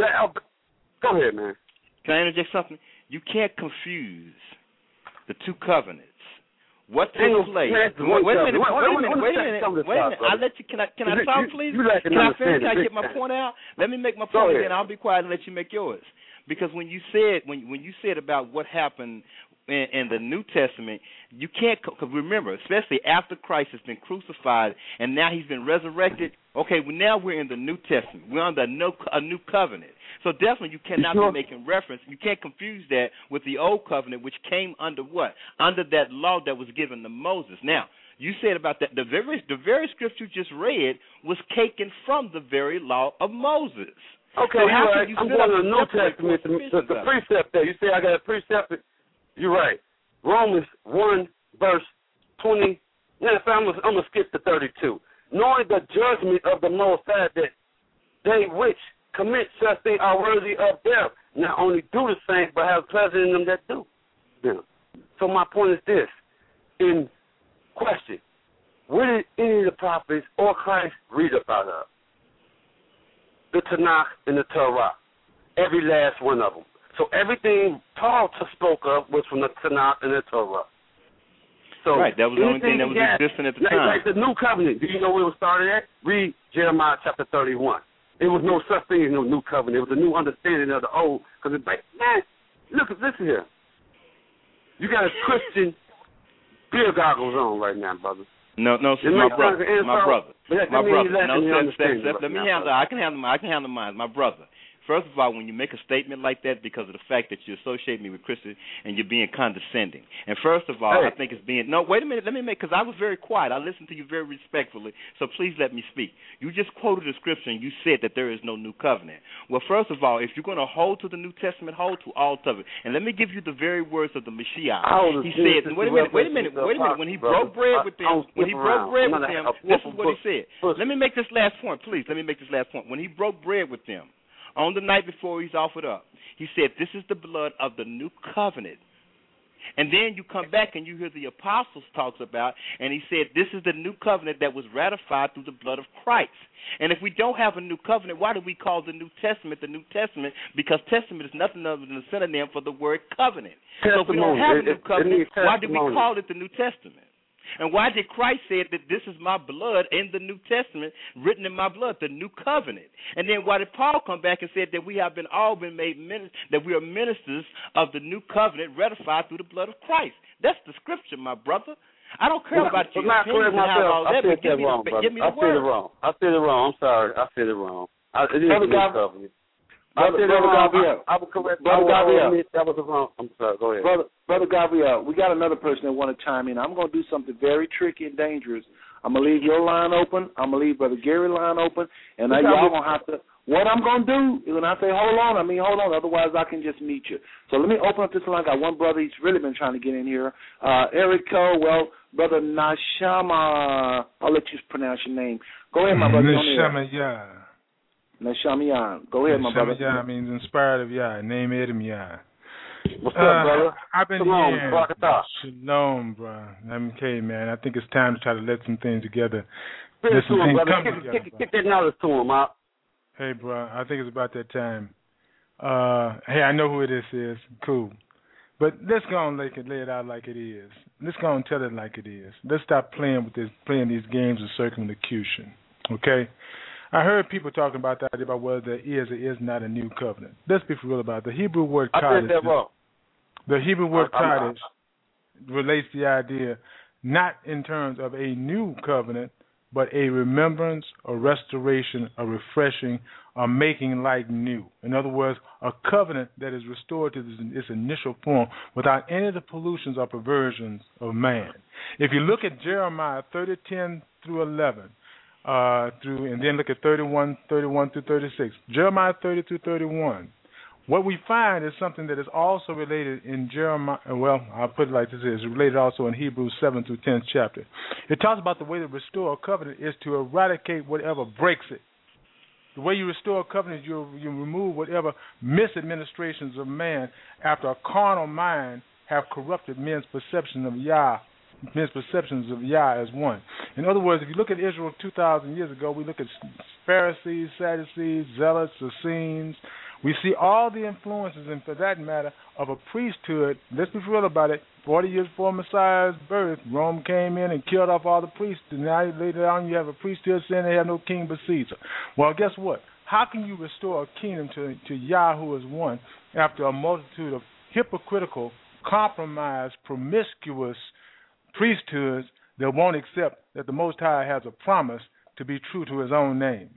Okay, you've given us a lot of philosophy. Can you give me a scripture somewhere? So let me go on and relate a little point real quick. I said Jeremiah 30:10 through 11, right? Look at what the scripture says. It says that the Most High will make a full end of all nations wherever Israel has been scattered. How about led astray? How about scatterbrained? What does that have to do with the New Testament, the New Covenant? Oh, it has a whole lot to do with it. What does the covenant scripture say in Jeremiah 31 through 36? It talks about, they put down the word new in the King James Version, but it really means this. Understand, Israel has forgotten the covenant scattered among the nations. No. You misrepresented the Bible. You said they put down the word covenant. No, what they should have put they put down the word testament. They should have put covenant. And if you go to it and you're taking a Hebrew word, and you're applying it to a Greek text, and you do not get the same meaning. You cannot interpret the New Testament the same way you interpret the Old Testament because you got two different languages, sir. Oh, hold on. Let's not be ridiculous. Let's not be ridiculous. Let's get down to foundations. Whatever they wrote using, as some would say, the Greek, I actually know it's actually Aramaic. In a whole lot of places, we're talking about a New Testament written in Greek. But let's go and be for real about this. If they wrote these concepts having to do the best they could with Greek words, you got to definitely continue to remember the fact that these people spoke out of a Hebrew mindset, an Eastern monotheist mindset. In other words, what I'm saying to you is this. I'll give you a real strong thing to consider. That a lot of us who call ourselves wise would not take religion. How many of us realize that in so many cases, the ancient words that Eastern monotheist Hebrew mind had, ancient words that they had, that related context of absolution, knowing that all confusion would come to an end, the Greeks and Western polytheist mind took those same words and made them words to preserve constant confusion. I will give you an example. The ancient word for that was. So what you're saying is we should throw out the New Testament. What you're saying is we should throw out the New Testament because it's written in Greek and Aramaic. And if you're saying that if that's the case, and I'm very familiar with the era and the time. As a matter of fact, the scripture is written in Koine Greek. It's not even the conversational Greek in which they use. Okay, they spoke in Hellenized. They spoke in Hellenized Greek. So I'm very familiar with the language barriers and the language changes. Okay. I think that what you're doing is instead of giving a scripture, you're giving us a bunch of philosophy and it's confusing the issue. That's not philosophy. Give us some. Okay, go to the New Testament. Give us some scripture. I'm talking about facts here now. I'm not talking about facts here now. I think there's another thing you're missing. Okay, let me see if I can relate a point to you. Okay, which one of these two statements makes more sense to you? It's easy for a camel to go through the eye of a needle, or to say it's easy for a rope to get through the eye of a needle. Which one seems to make more sense to you? A camel or a rope? Nice. It's Koine Greek we're talking about in the New Testament. Neither would make sense from my Western perspective, but sir, let's get back to the point. Well, We're talking about the new covenant, and now you've gotten us off. You gotten us off on answering parables. Let's get back to the issue of the new covenant, and let's get some scriptures. It is an illusion. Let's get some scriptures, because I got plenty of them here. I got plenty of them here to verify the point that we are in the new covenant. So all I'm asking you to do, you talk for about 10 minutes, and you've yet to provide one scripture that says we're not in a new covenant. That he broke all his old promises that you might believe in him? Is that what you're saying? Hold on. The way you restore a covenant, you get rid of the corruptions. I'll give you an example. When the scripture says the change in the law has to do with the priesthood, if scripture says because the priesthood became corrupt, there's a need for a change in terms of what we recognize as an authority. No. It says a change in a law requires a change in the priesthood. And Hebrews, it didn't say because it was corrupt. It says a change in law requires a change in priesthood. And that's why I tell you, Christ was the priesthood. Hold on. In all due respect, my brother, you have come on. I'm listening to you, and we're just looking for Bible verses exchange. I know that there's a history behind the verses, and you have to go into it a little bit. I know. Unfortunately, this is not a setting where we're just going to let you take an hour to explain 3 scriptures. We just saying we got lots of scriptures that says that you cannot be justified on the Old Testament law in and of it by itself. And we're asking you to present scriptures. And I know what you're saying. You're saying, hell, but wait a minute, you got to understand this. But there are so many scriptures that's saying different to what you're saying. So this brother is trying to go with you. So hold on. The brothers, him and I, Brother Gary and I, is trying to follow you because you sound like an intelligent brother. And we know you got some scriptures. We just want to hear the scripture. We don't want to hear too much, of the history because that's all political. If some people can come on just like you're doing and explain away what you're saying. Let's go to the scriptures. No. Sir, at this point, I want you to come to the scriptures. Sir, explain something. Allow me to do it. Will you please? If you want me to, I'm offering you something from on high, whether you realize it or not. You're entertaining. You don't realize what you're entertaining here. No, you don't realize what you're entertaining here. What I need, because I don't know you. I don't know your life. So hold on. I may be talking to an angel from on high, but the Bible even says if somebody comes to you for a different doctrine, you know what that says. So I'm saying to you, hold on, different doctrines. Give us scripture. We got Romans 1. We got Romans 10. We got the whole book of Romans. We got the whole book of Ephesus. We got 1 Timothy. There's so many scriptures that's telling us you cannot be justified by the law in and of itself, and that the Holy Spirit is justified by the law of the flesh. Anytime those scriptures talk about law, let me ask you a question. If you got an illiterate people, who do they call the law but the administrators? In other words, just like you look at the police and people call them the law, or they look at lawyers and they call them the law. Does that mean that they're administering divine law? Understand, there is a difference between the law of the Creator revealed by His Spirit unto a true recognition of His conscience. In other words, getting point. I understand my point. More than just reading. Brother, I'm going to have to put you on hold. I don't mean no harm. I hardly ever do what I just did. But Brother Gabriel obviously knows you. Now, even Brother Gabriel exchange scriptures. He'll say this scripture, that scripture, this scripture, that scripture. He's constantly flipping. You're doing a whole lot of talking, trying to educate us about history. And what you don't understand, we can do the exact same thing that you're doing. Brother Gary can go toe for what you're saying. So you can't use that premise. You've got to go to the scriptures and line upon line, precept on precept. We can flip here, we can flip there. You know, that's what we can do. But we can't allow you to just go on talking about everything other than the books, the 66 books. You got to go there, or even give us some scriptures from the hidden book, the Apocrypha, right? Something. I'm gonna bring you back on the line, but brother, you're gonna have to spit some scriptures out. I gotta move on. Hey, Brother Seth. Brother Seth. Go ahead, Brother Gary. Go ahead. Brother Seth, let me do this. Let me do this real quick. And I don't mean to run in and run out, but I am going to have to go get food here in a minute. But let me say this. I just want to just real 3 quick brief scriptures. And I understand the brother's point. I understand both brothers' point. And I believe from being in these discussions in time upon time upon time, I think really the misunderstanding, and I think that maybe people could see it from a different angle, is this issue of the new covenant. Because most people who hold to the law and believe that the law has not vanished away, or the law has not passed away, or that the law, that most of them believe that we're not in a new covenant. But I just want to read 3 scriptures, and then I'm going to be quiet. I'm going to listen as much as I can before I have to leave. I've really enjoyed the show, but let me just read these 3 scriptures here. First, I want to just, when he talks about the language, I'm going to read Matthew 26 and 28, and it says, "For this is the blood of the New Testament, which is for the shedding, which is shed for the remissions of sins." Now, before I move on to the next scripture, let me just go here.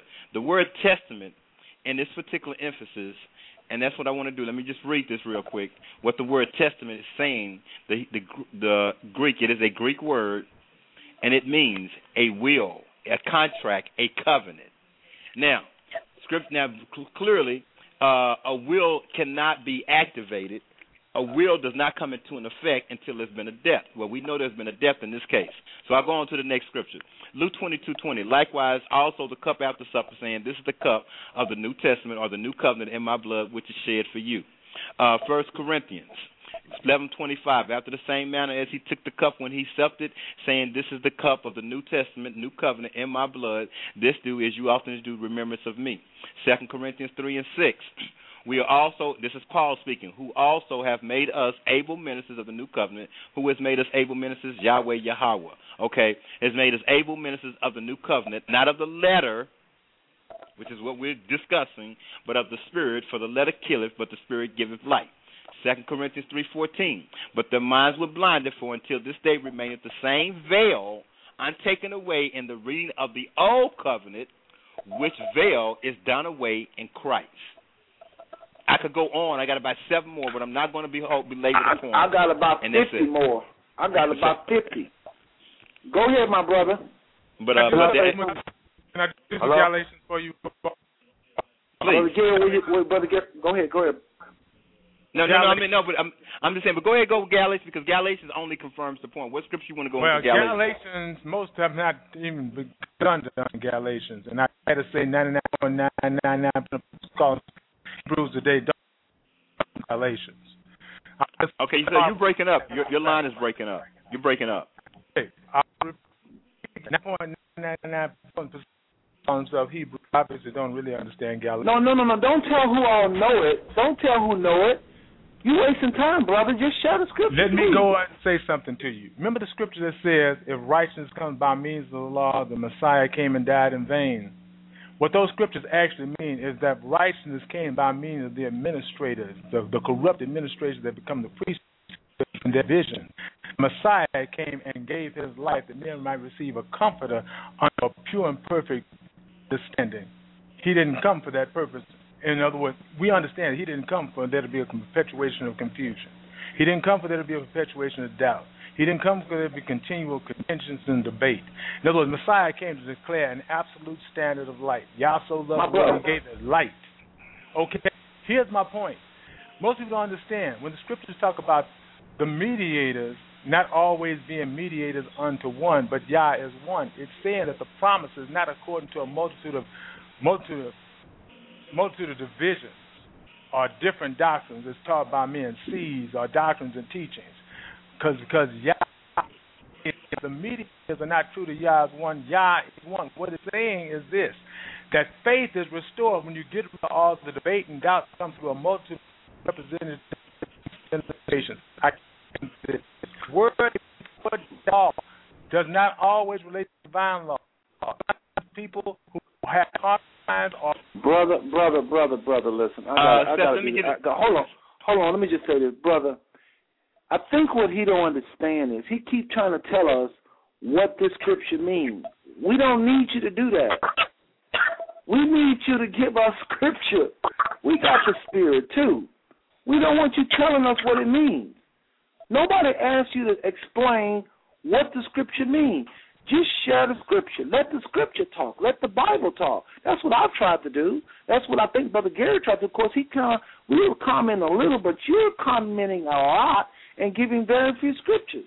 Brother, please, I'm letting you talk, so I don't mean to put you on hold like this. I don't like doing this. Brother Gabriel, no, I'll let him talk the whole show with me. But I don't like what you're doing. We're not children. You're not talking to ignorant people.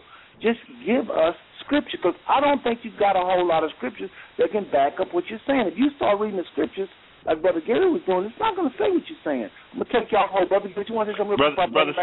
Brother Seth, if I will, can I get this last scripture before I go here? The scripture he called Galatians. He asked for Galatians. I just wanted to read this one in Galatians, and then that's it. Because really, I'm gonna actually get off the line and listen to you as I prepare before I leave out of here. And the scripture is Galatians 2:15. And so a lot of people when they read Galatians, they want to say this is not speaking to Jews. Well, let's just read Galatians 2:15. We who are Jews by nature and not sinners of the Gentiles, knowing that a man is not justified by the works of the law, but by the faith of Yahushua HaMashiach, or Jesus the Christ, even we have believed in him, that we might be justified by faith of Christ and not by the works of the law. For by the works of the law shall no flesh be justified. But read that again. Say it again. Yeah. By the works of the law, and not by the works of the law. For by the works of the law shall no flesh be justified. But no if flesh. Right, but if while we seek to be justified by Christ, we ourselves are also found sinners, is therefore Christ the minister of sin? No. Elohim, or God forbid. For if we build again the things which I destroyed, I make myself a transgressor. For I through the law am dead to the law, that I might live unto God our Elohim. I am crucified with Christ. Nevertheless, I live, yet not I, but Christ liveth in me. And the life which I now live in the flesh, I live by faith in the Son of God, who loved me and gave himself for me. And this is the last verse in this chapter, Galatians 2:21. I do not frustrate the grace of God. For if righteousness came by the law, then Christ is dead in vain. I want to listen to you, brothers. I've enjoyed it. Thank you, sir. My goodness. My. That was one more time, that last scripture, please. It says, Galatians 2:21, I do not frustrate the grace of God or Elohim. For if righteousness came by the law, then Christ is dead in vain. And my only person, and go ahead, but I'm going to listen to you. I accept I've enjoyed the show, man. Good show. All right. Well, that was Brother Gary. I'm glad he stopped by, and I didn't mean to put the brother on hold like that. Just please know that. You know, I'll let you talk. It's 108. You can talk from now to 1:30 as long as you exchange the scriptures. I do not want you to tell me what the scriptures say per se. I want you to point out the scriptures. If what you're saying is true, my brother, there is enough scriptures to back up what you're saying. But if you have to do a whole lot of explaining, red flags go up in my mind and should go up in everybody's mind. When you hear somebody constantly explain, there is so much truth. I know so many scriptures that say what I'm saying. Brother Gary just shared a few. And I know those scriptures. I've been in this thing since 1979, man. You're not talking to no child. And I really ask that you simply would just give us scriptures.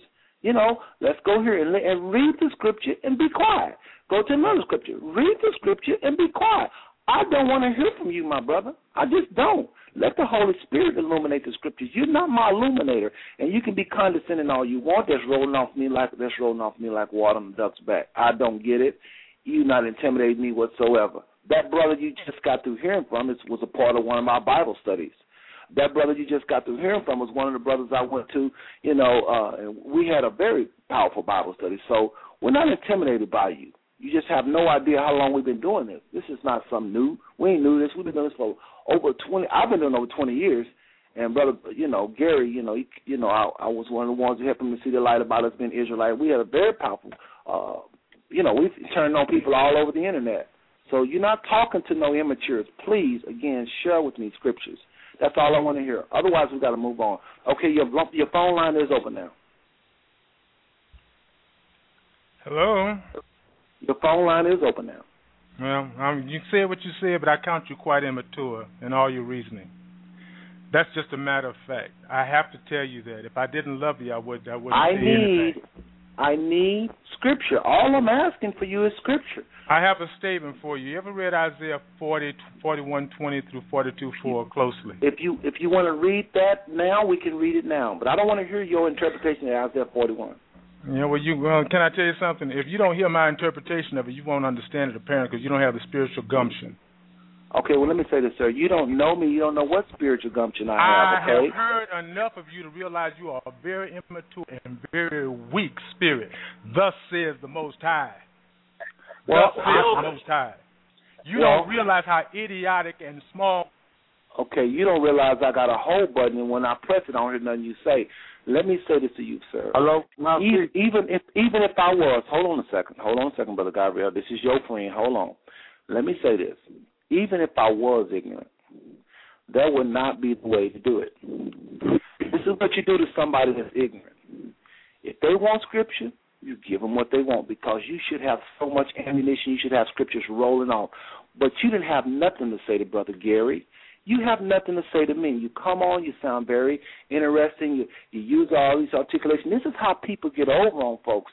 They get away from the scripture. They start philosophizing. Next thing you know, you start following them. I'm not interested in following you. You don't impress me until you start showing scripture. Now, Brother Gabriel and I vehemently disagree. Sometimes he hang up, and I feel like, we get at it. But one thing I have to get is, brother, he is showing a lot of scripture. Brother Gabriel going to be telling you, turn here, turn there. We just don't agree with what it say. But you coming on like you're some, prophet or some, man, you have no idea who you're talking to. We eat people like you up every day who have real PhDs. I've been to 24 countries meeting people just like you, and we eat them up and spit them out every day with their long vocabulary self. Because at the end of the day, it's not about your vocabulary. It's about the scriptures. It's about the scriptures. You should be able to say, turn here, turn there, turn here, turn there. And you should say in the back of your mind, if I was ignorant, well, he's a little ignorant, and I can't go into the history of it. So let me just share this scripture. This will show the light. And let me give him a turn over here. And this will show him. Maybe he can see it from seeing this scripture. But if you're saying all these scriptures we got, we misinterpret them.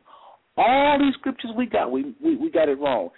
The Bible even talks about in Romans 7 how when a woman, her husband is alive, she's bound by the law. But when her husband is dead, she's no longer bound by the law. And it goes on and says, so are we. We're no longer bound by the law. You have to explain all that away, all of Galatians 5, all of Galatians 6. You got to explain Romans. Not Galatians. I meant to say Galatians 3 too, but I mean Romans 5, Romans 3. There are so many scriptures that say you're the one lacking. Brother Gabriel, go ahead with your question or comment. Well, I don't know the brother Edmund personally, but the brother's strong. He may not bring straight scripture, but he is sound in understanding his knowledge. So I will verify that. Secondly, well, hold on, before you say that statement. Hold on. Let's analyze what you just did. Now, what you're telling everybody is, I vouch he's strong. Now, people are listening to you, and some of them may really trust you. Now, what that means is the next time, let's say I open up the line, if I even do it tonight, I probably will. That means when I open the line, he can continue to just going all around this world instead of giving the word. Listen, the word, we don't need anybody. Like he said, you won't understand it. You won't understand it. You don't tell people that. The Holy Spirit is the one that illuminates the truth, not nobody sounding all poetic. We don't need it. I'm totally unimpressed by him. He had no idea. He's dropped like 3 ranks under you. And I don't agree with you. I'm saying he really thinks, to me and Brother Gary, we'll talk after this show is over with tomorrow sometime. And I know what Brother Gary will say, man, I hear that all the time on Facebook. People come in, they got all this stuff they're going to explain. And check this out. Some of what he's saying is true. We know it. He thinks we don't know it. Some of what the brother's saying is true. Brother Gary, can do the same thing. We could talk about scriptures and interpretations and cultures back then and all that. And Brother Gary, this brother went to college and he have a more edge on history than I do. But this is where if I'm ignorant and I don't know all the history that brother is going into, again, I guarantee you, I got 50 scriptures that say what I'm saying, and it's going to say it to where you don't need no gigantic 300 dictionaries to see it. Like I just said, a woman, when she's alive, when her husband is alive, she's bound by the law. When her husband is dead, she's free from the law. And the scriptures go and say that that's how we are. How clear can you get it? The Bible says the law is for the lawless. How clear can you get it? I mean, there's scriptures over and over and over. I've been talking about this forever. How clear can you get it? All this way of trying to explain. No, he's not sharp to me. So you say sharp, I say he's immature. Go ahead, my brother. We can be little kids get to a pissing battle, or we can be like men, present the facts as best as we can. The Bible say, do prophesy to the best of your ability, and the Most High give it, so he be glorified in all things. My point was, I'm not saying he's strong on, he know everything, because I could go, basically, I'm going to say like Yah. Yah's the moon god. So saying that, I could go there. I'm saying like, what he on? Brother, you got to show, but I'm not even going to all that. My point, I was going to present, I want to read the scripture for the book Gary got off. Christ out of his mouth. Everybody always talking about the law done, Christ did the law away with. Matthew 5 and 17, that's the Sermon on the Mount. Nobody said the law, listen, Christ fulfilled the law. If we're not under the law is done away with for the righteous. Listen, my brother. I'm not going to let you do Brother Gary like that. And I want you to finish, Brother Gary. I ain't doing nobody like nothing. I'm about to read the scripture. I know the brother. We don't believe that the law. Hold on. But listen. Quit saying that. Quit saying that. Hold on. Quit saying we say the law is done away with. We believe, and I'm speaking for Brother Gary. Listen, I know he's in the same Bible study. We believe, Brother Gabriel, that there's more laws than even what y'all talking about. So we can't believe it's done away with. We believe you're not supposed to steal. We believe you're not supposed to kill. So what we believe is actually encompassing everything y'all saying and more. We just saying. Thou shalt not murder, because the Bible also instructs to kill. Is a time to kill. See what I mean? No, I'm just saying. Kill, murder. Matt, can I read the scripture I wanted to read for like 30, 40 minutes? Go ahead, man. Hello? Go ahead. Matthew 5 and 17. Think not that I am come to destroy the law or the prophets. I am not to come to destroy, but to fulfill. 18, for verily I say unto you, till heaven and earth pass, one jot or one tittle shall in no wise pass from the law, till all be fulfilled. Let me read it again. Till all be fulfilled. Let me read 19. Whosoever therefore shall break one of these least commandments, like having a beard, cutting your hair bald, shall and teach men, so he shall be called the least in the kingdom, meaning you are subject to condemnation. Okay, now you saying what we saying. Whosoever shall do to teach them the same shall be called great in the kingdom of the Most High. So Brother Gabriel, go ahead, man. Brother Gabriel, you saying what we saying, that's our scripture. You can't read that. We said that. Listen. You're right. When I say our scripture, when I say our scripture, what are you talking about? What I'm saying when I say it's our scripture, I mean that Brother Gary and I. That's what we was just trying to articulate to you. When the Bible says that the law is a schoolmaster, it's not just saying that. You just can't ignore that scripture. Schoolmaster means not the very thing. It's something to. Oh my goodness! And you know what I'm beginning to think, and I don't want to sound condescending like your friend, but I just think a lot of people don't have the Holy Spirit. And I'm not trying to say I got the Holy Spirit and I know so much better than you. There's a lot of things you talked about that I never knew. Lots of times you share stuff on this show that I didn't know. Your friend, he shared some things that, that maybe we didn't ever hear of. But when you got over, and I bet you I can find at least, I'm going to put a number, I know I can find at least 65 scriptures that clearly say that we are not under the law. But that don't mean we done away with. You can't do away with the. Listen. Can I say something right quick? Listen. Hold on a second. If we're not under the law, or the law is not done away with, that's basically we having both the cake and eat it too phrase. That don't make no sense to me. That phrase, how your cake and eat it too. Why would I buy a cake and not eat it? First of all, why would the law be not? We not under it. So it means done away with. That's what that means. That's simple as. If you listen to yourself, think clearly. I'm not trying to insult you, but I'm saying think about it. If somebody said, you're not on the person, but I'm going to give you a whooping. What? If I ain't do nothing wrong, I'm getting a whooping. Well, that don't make no sense. But if I break a law and I got a judgment for that, that makes sense. If I don't break a law because I knew a law, that makes sense. I'm going to do something. I'm going to ask you some questions. Hold on. We righteous. The Bible says you have to follow the... Hold on a second, brother. I'm going to ask you some questions. I'm going to let you have the mic now. I'm going to ask you some questions, and I'm going to let the answer to these questions let everybody see your true heart, where you're coming from. I'm going to quit trying to convince you and other people. I'm just going to let you tell people, and I guarantee you they about to get an earful. Okay, so I got you on hold now. I think sometimes you can prove it. If something is true, you can prove it more than one way. If something is a lie, it needs a whole lot of explaining like your friend was doing. Not saying he was lying. He could have been really about to drop a bomb on us, but we asked him out of the kindness of our heart to give us scriptures. Maybe he did have something we didn't know. I'm going to give him benefit of the doubt because he was an intelligent brother. I heard that. I could tell. But when somebody asks you to give them scriptures because that's where they're at, it should be enough truth in this Bible that you don't have to give a 30-minute presentation on every word. If I can find 65 scriptures, you should be able to find 65 scriptures. Now, what you just read, Brother Gabriel, when we say Christ, we never said we're under the Holy Spirit. He is the one that is supposed to show us the heart of the Father and let us know how to please him. This Spirit is going to lead and guide us into all truth. We don't need your friend, me, you, anybody trying to explain to folks what they should and should not do. The Holy Spirit is that. And that's going to mean some of the laws in the Old Testament, some of the laws in the New Testament, because it's really the same book.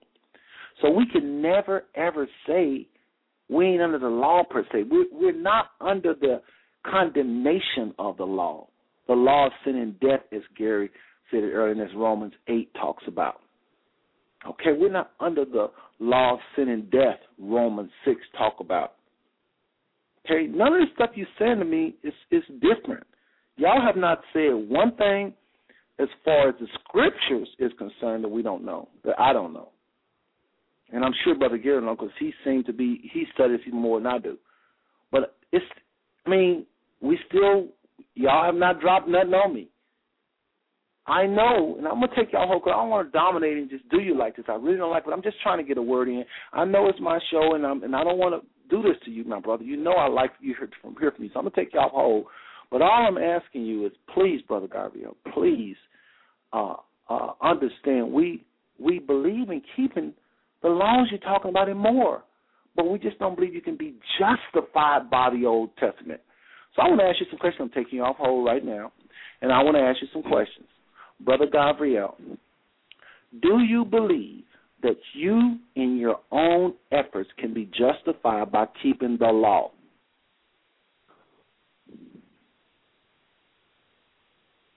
Father, the scriptures say, in Christ, those that follow Christ's voice, which is of his Father. His Father gave the teachings or the Torah or what you say in English, the law. So, by that definition, if I'm following the order and giving honors, double honors to Christ, and following his Father's voice, yes. Other than that, if I don't follow his voice, well, I break willingly sin. So let me ask you a question. What's sin? No. I'm not even gonna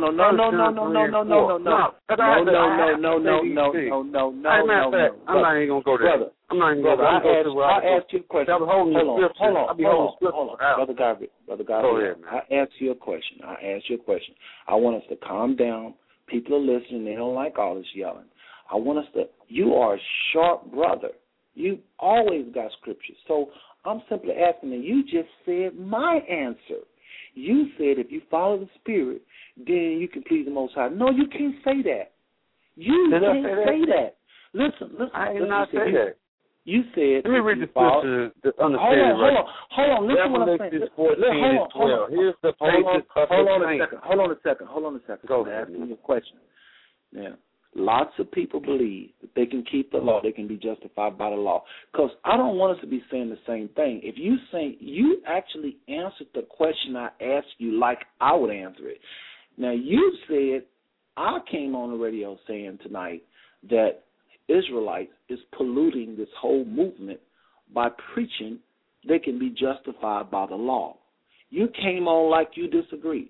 But when you actually answered just then, you were saying, well, you got to follow the Christ wherever you go. If you do this, that's not law. That's not the law. Now listen what I'm saying. Listen. Christ is the fulfillment of the law. If you follow Christ, you darn sure skippy you're going to please the Most High. But that is not what these Israelites is preaching. They believe you can go and keep the Mosaic laws and a lot of these laws and you can be justified. They believe you can please the Most High based upon your efforts in keeping that Old Testament law. I say their righteousness is as filthy rags. I say that they should keep laws. Any law the Holy Spirit reveals to you, you should keep it, amen. But just don't trust in your efforts. Don't trust in what you did to be righteous enough to go to the Father. You've got to accept the gift of righteousness, that Christ offered through his blood. That you can go before the Father. You have to, righteousness have to be given to you. That's the righteousness we're supposed to see ourselves when we look in the mirror. But are we supposed to be living right? Are we supposed to keep his precepts and concepts and any laws that the Holy Spirit reveal? Yes. So we can call it under the law, done with the law, dead to the law. Let's get away from what we call it. I'm trying to ask you in a clear way, because I think we're getting into semantics when we say, well, what do you mean you're under the law? Let's not say under the law or end of the law. Let's just ask this question. Do you believe that your efforts to keep the law in and of itself can bring you before the Most High? You're keeping the laws yourself. You keeping the Old Testament law. You keeping the Shabbat. You keeping the Holy Days. Could you ask? Man, I'm asking you a question. Go ahead. You should be saying, brother said yes. I think you can keep it. I think if I keep the Most High laws, I think he's gonna say he's gonna be grateful. He's gonna smile at me. He's gonna accept me if I keep his laws. I think he will never accept you for keeping those laws. Unless you keep the law. Listen. Read that scripture for me, chapter and verse. Other than that, stop making blanket I think statements. Okay. That's foolish.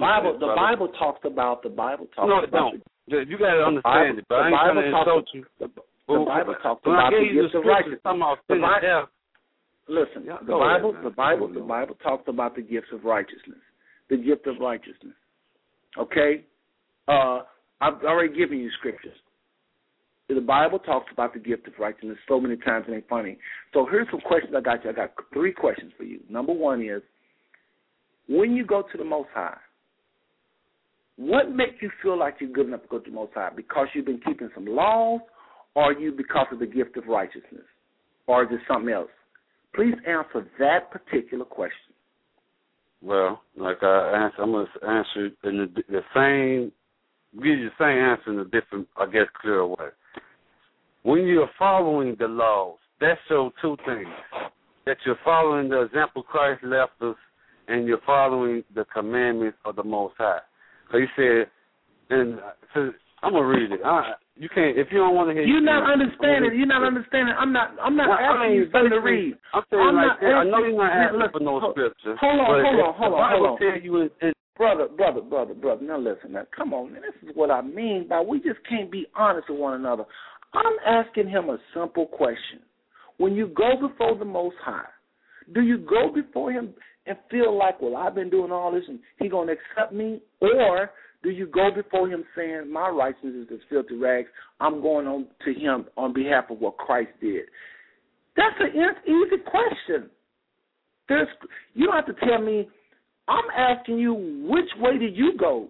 Because we already know what the scriptures say. I want to know, do you go with the gifts of righteousness, which is in the Bible, or do you go, on your own righteousness, which is in the Bible?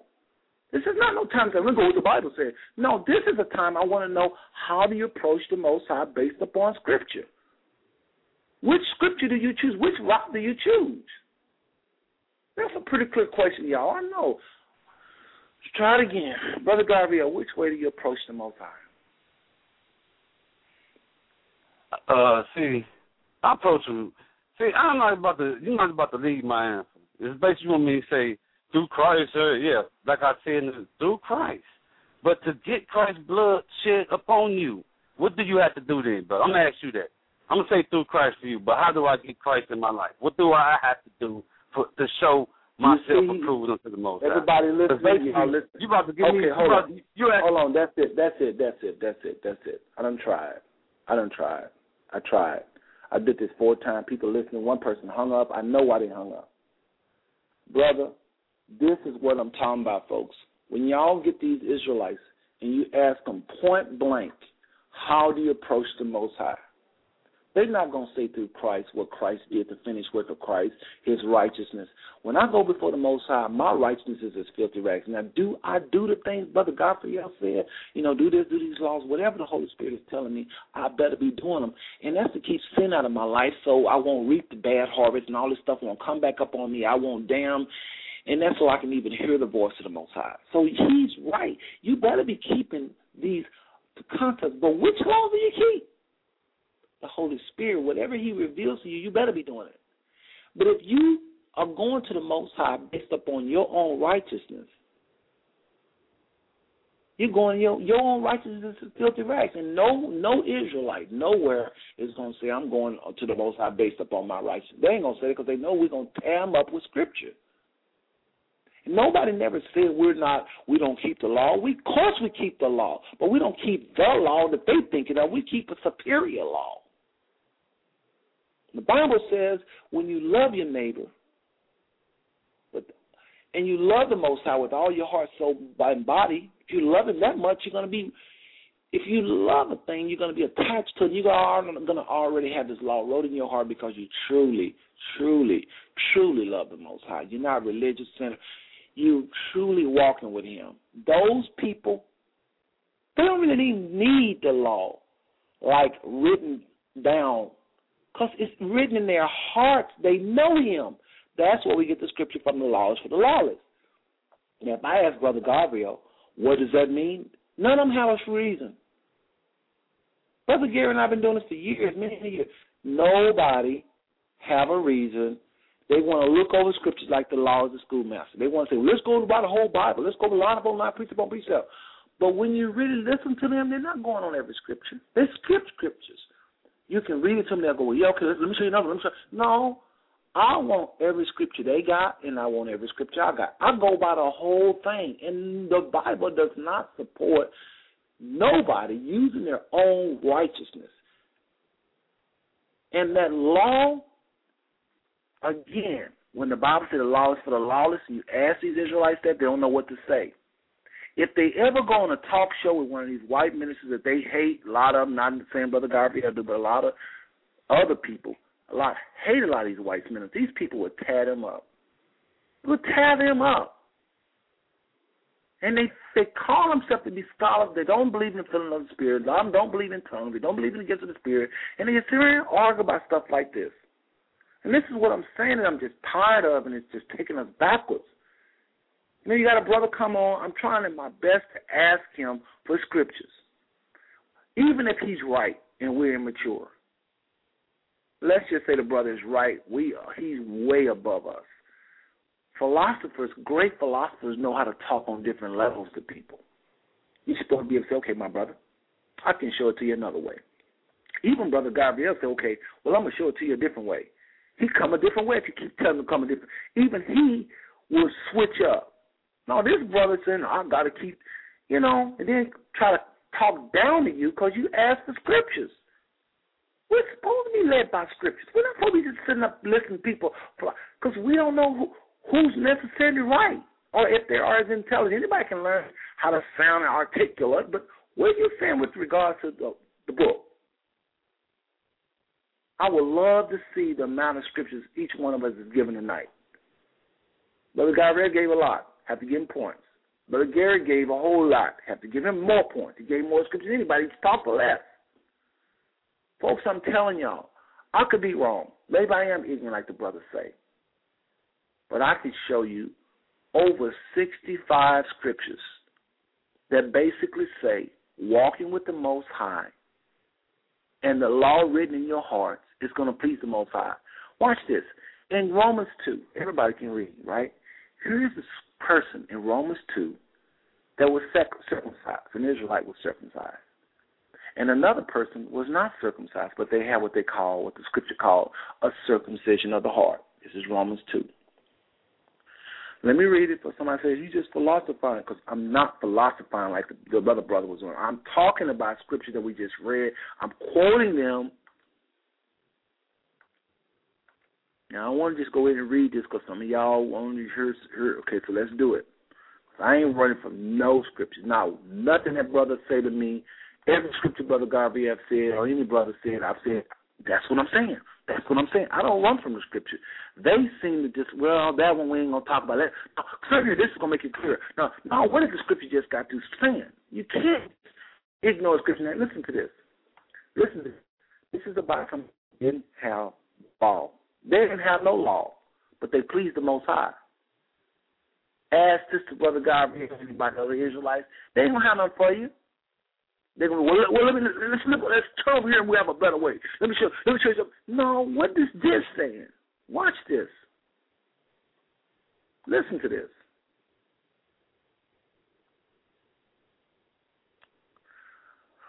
Verse 21.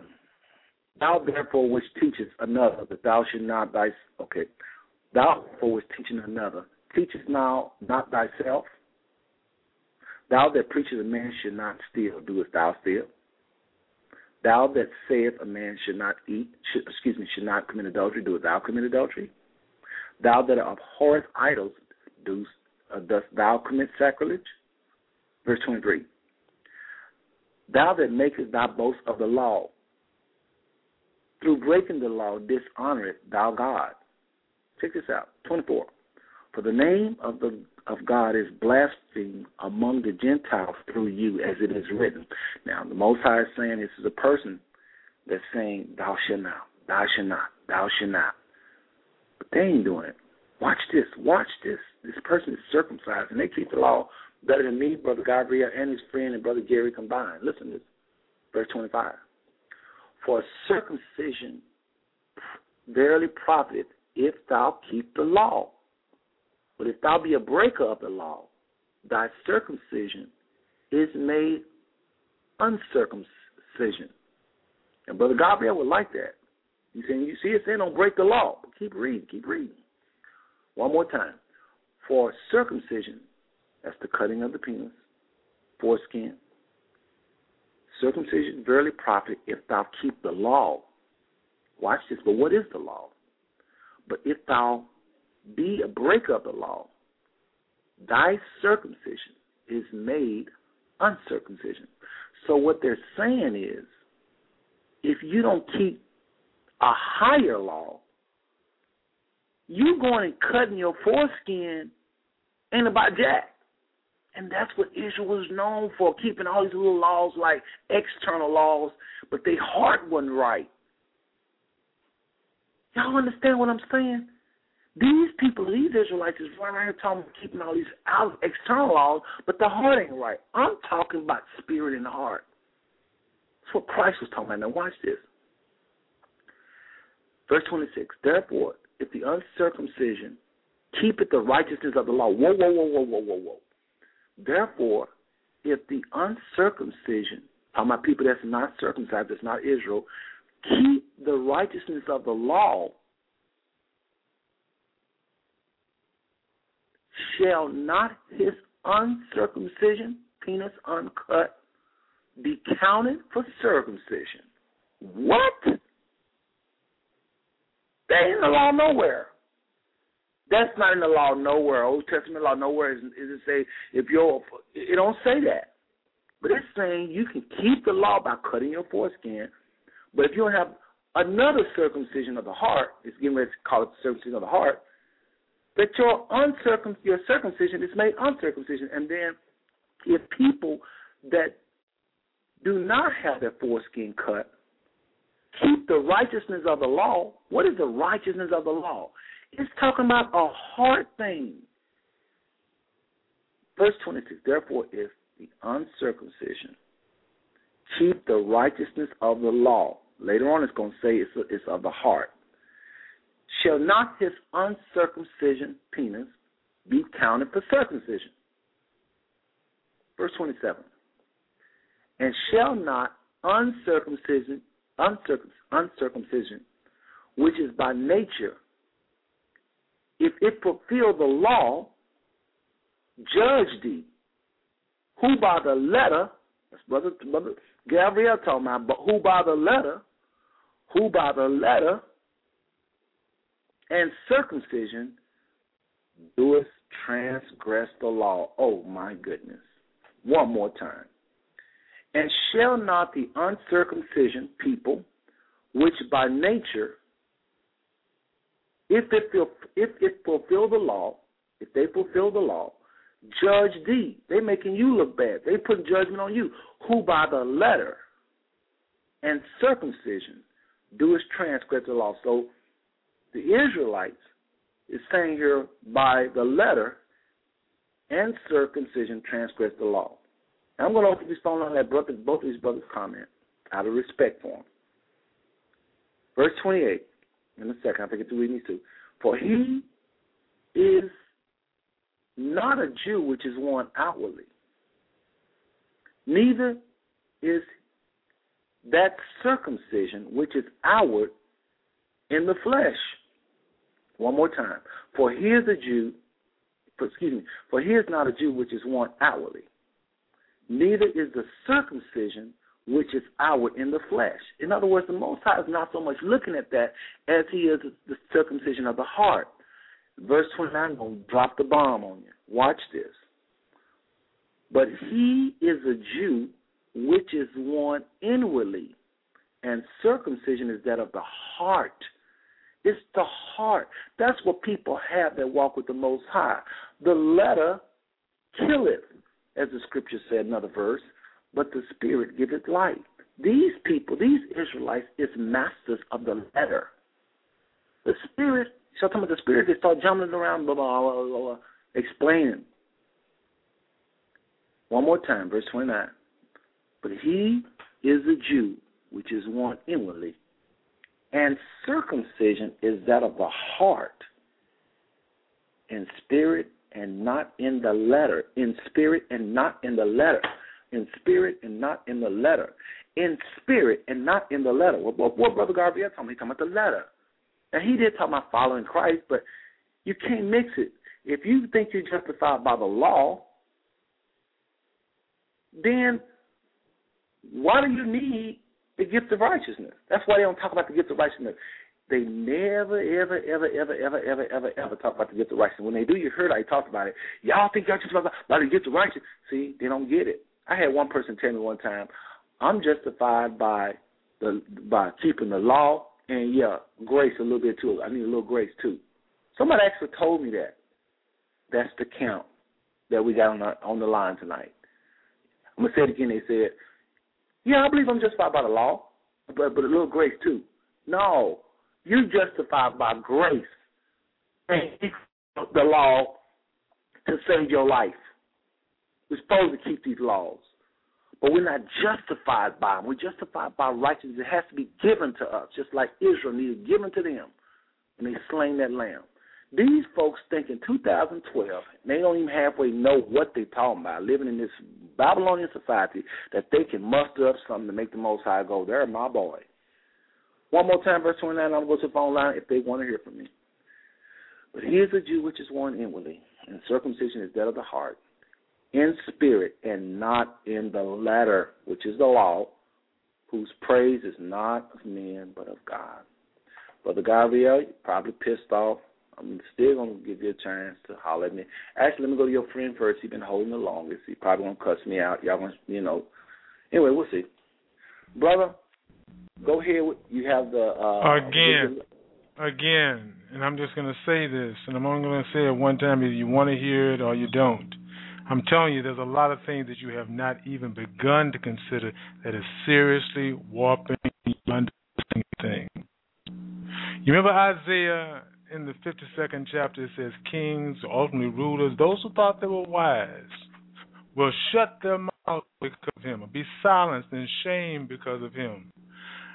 Because that which they had not considered, they shall be made ultimately.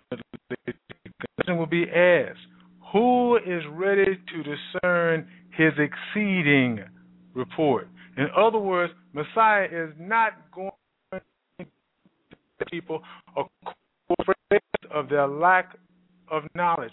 He's going to seek to open their minds to understand when he says his word is line upon line, except measuring line to the plummet. This is what the problem is, and I keep saying this.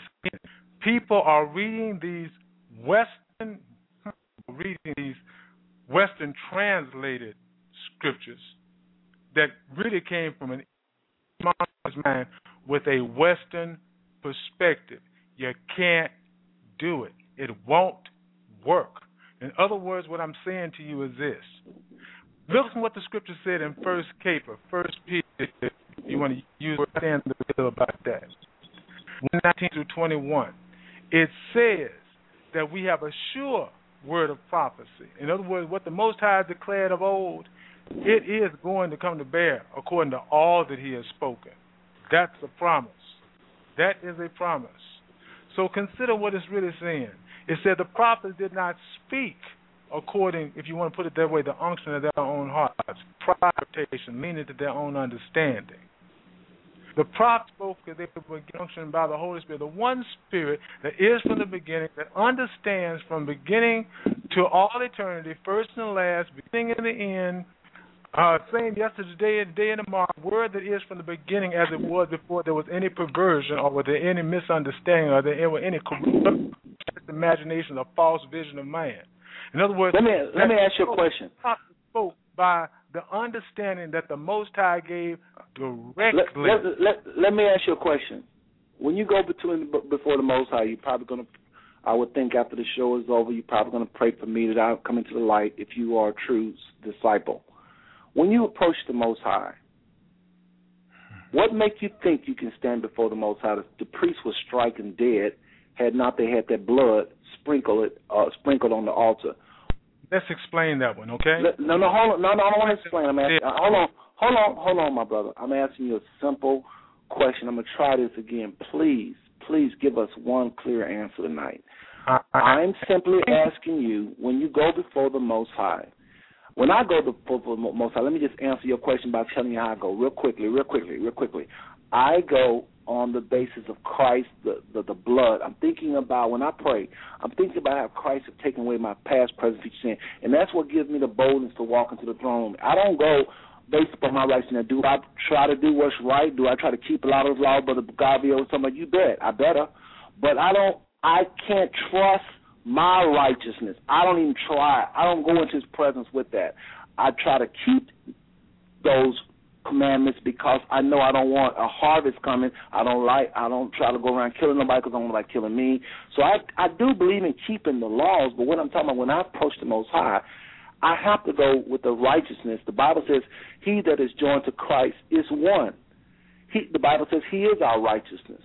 Many scriptures talk about he is our righteousness. He is our perpetuation for our sins. So I go before him like that. Now, having answered that, you do the same. How do you go before the Most High? Whose righteousness are you going for? What makes you righteous enough to go to the Most High? I will simply say this to you first, because it's something that needs to be understood, that I think most of us who call ourselves believers have not understood after this Western society. Something that was understood by ancient monotheists, Eastern minded. Brother, you too wise for this. We don't need to tell us what we don't understand. Just answer my question, please. If you don't have this foundation, everything you have. Brother Gabriel, let me go to you, man. I don't understand your friend. I'm sorry. Brother, even if he is a wise man, Christ had a way of talking to people on different levels. I hope that he never, ever does that again. I feel like he's disrespected me. I've asked him a simple question. You and I go to it toe-to-toe. Some weeks we get along, some weeks we don't, but you always try to answer my questions. And if I'm too ignorant to understand the level you at, which I doubt if that's the case, but let's just say if I really am, then you try to come at it a different way. You'll say, well, let me explain another way. You're always trying to explain different ways. I'm not trying to pit you against him, but this brother, I don't know who you think he is, but he is not nowhere near what he think he is, even if he is right, which I vehemently think he's way out there. But go ahead, I'm going to ask you the same question. When you go to the Most High, what makes you think you can talk to the Most High? What somebody says, Brother Gabriel, I don't want to talk to the Most High because I'm full of sin and I'm a liar and I'm trying to walk in the Most High way, but I got issues and I struggle with smoking weed. Or they got issues. What do they need, if they need anything in your opinion, to be able to stand before the Most High? No matter what I've done sin-wise, speaking to me, I go with the gift of righteousness. And I almost go as though I'm saying, Father, I'm not worthy enough to stand before you. But the Lamb has just been slain. The Lamb has just been slain. The priests have just slain this Lamb. In my mind, I'm thinking of lambs, but I'm really thinking of Christ. And I know because of his blood and his death, it's made us available to go before the Most High. So I'm asking you point blank, when you talk to the Most High, how do you approach him on whose righteousness? Because you can't approach him unless you're righteous. Well, Brother Sal, I kind of answered the question like 30 times, but I'm going to give it to you again. No matter what righteousness or ill righteousness is, first of all, Christ's first words out of his mouth was repent, for the kingdom of heaven is at hand. So that's the thing to do. Repenting is to turn away from sin. So if you want to be in heaven, for me to get to heaven, for you to get to heaven, and if you know what a sin is and you do it willingly, because it said in the scriptures it was better for them not to know. I can't even think right now because you're trying to. Basically, I'm going to say it like this: if I want to do it like you, I might as well stay where I was. Because basically the same understanding. Brother Gabriel, you're doing what your friend did. I'm asking you. Now hold on, man. At one point, your son or daughter, nephew, or somebody gonna say this. I want to talk to the Most High and I want to get closer to him, but I feel like I've been sinning. I'm asking you a pointed question. What do you tell the young man and say, I want to pray to him? This is what I tell him. Do you believe in the Most High? Yes. Do you believe in what the Messiah did? Yes. Have you accepted Messiah in your life in terms of following his ways, the path? The Messiah came to show us how to please the Father. Do you agree and believe and say yes? Have you accepted him? Yes.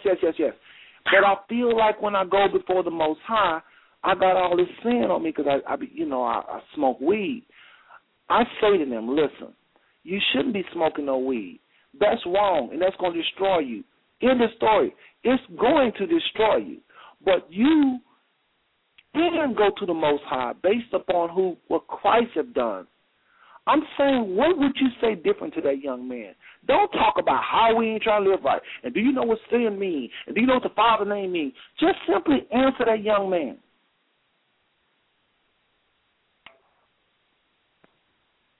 First of all, I'm going to say, hello? I'm here. First of all men have fallen short of the glory of the Most High. So all men have sinned. So, first of all, I would tell them like this: if you understand this is a sin through precepts, practice to your best ability not to do it. That's how you are washed by the Word. The Bible says get washed by the Word. The Word was also Christ. Christ is also known as the Word of God. The first creation was the Word. So long story short, to get clean, to stand before the Most High and have your sins washed away, you must follow the commandments of the Most High. Now, you said the Mosaic law, it was only a few laws, Moses. No, hold on. Let you get up. Hold on, you kind of almost answered them. I almost got you there. You got into it, but don't jump back on the Mosaic law. Let's stay. You said, hey, brother, hold on. You just got to answer, and I'm just trying to clarify something you said. You said to go before the Most High, you have to have your sins. And I want to make sure I'm quoting you right. You say you have to be washed away. So you got to follow what He tell you. But I'm saying, okay, so you ask for forgiveness, right? Okay, all right. But I'm saying there are people. I guess that would be your answer. I guess you're saying you ask for forgiveness, and then you can stand before Him, right?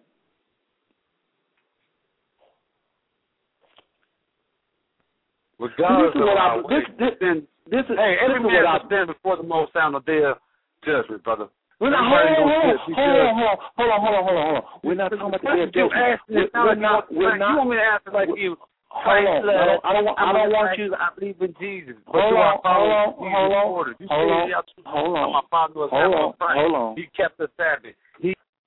Okay. Y'all see? Y'all heard me? There is something wrong. These people have issues with standing before the Most High. You know why they struggle with it? Because they ain't on this gift of righteousness. They're trying to go about to establish their own righteousness. We're doing what our forefathers did.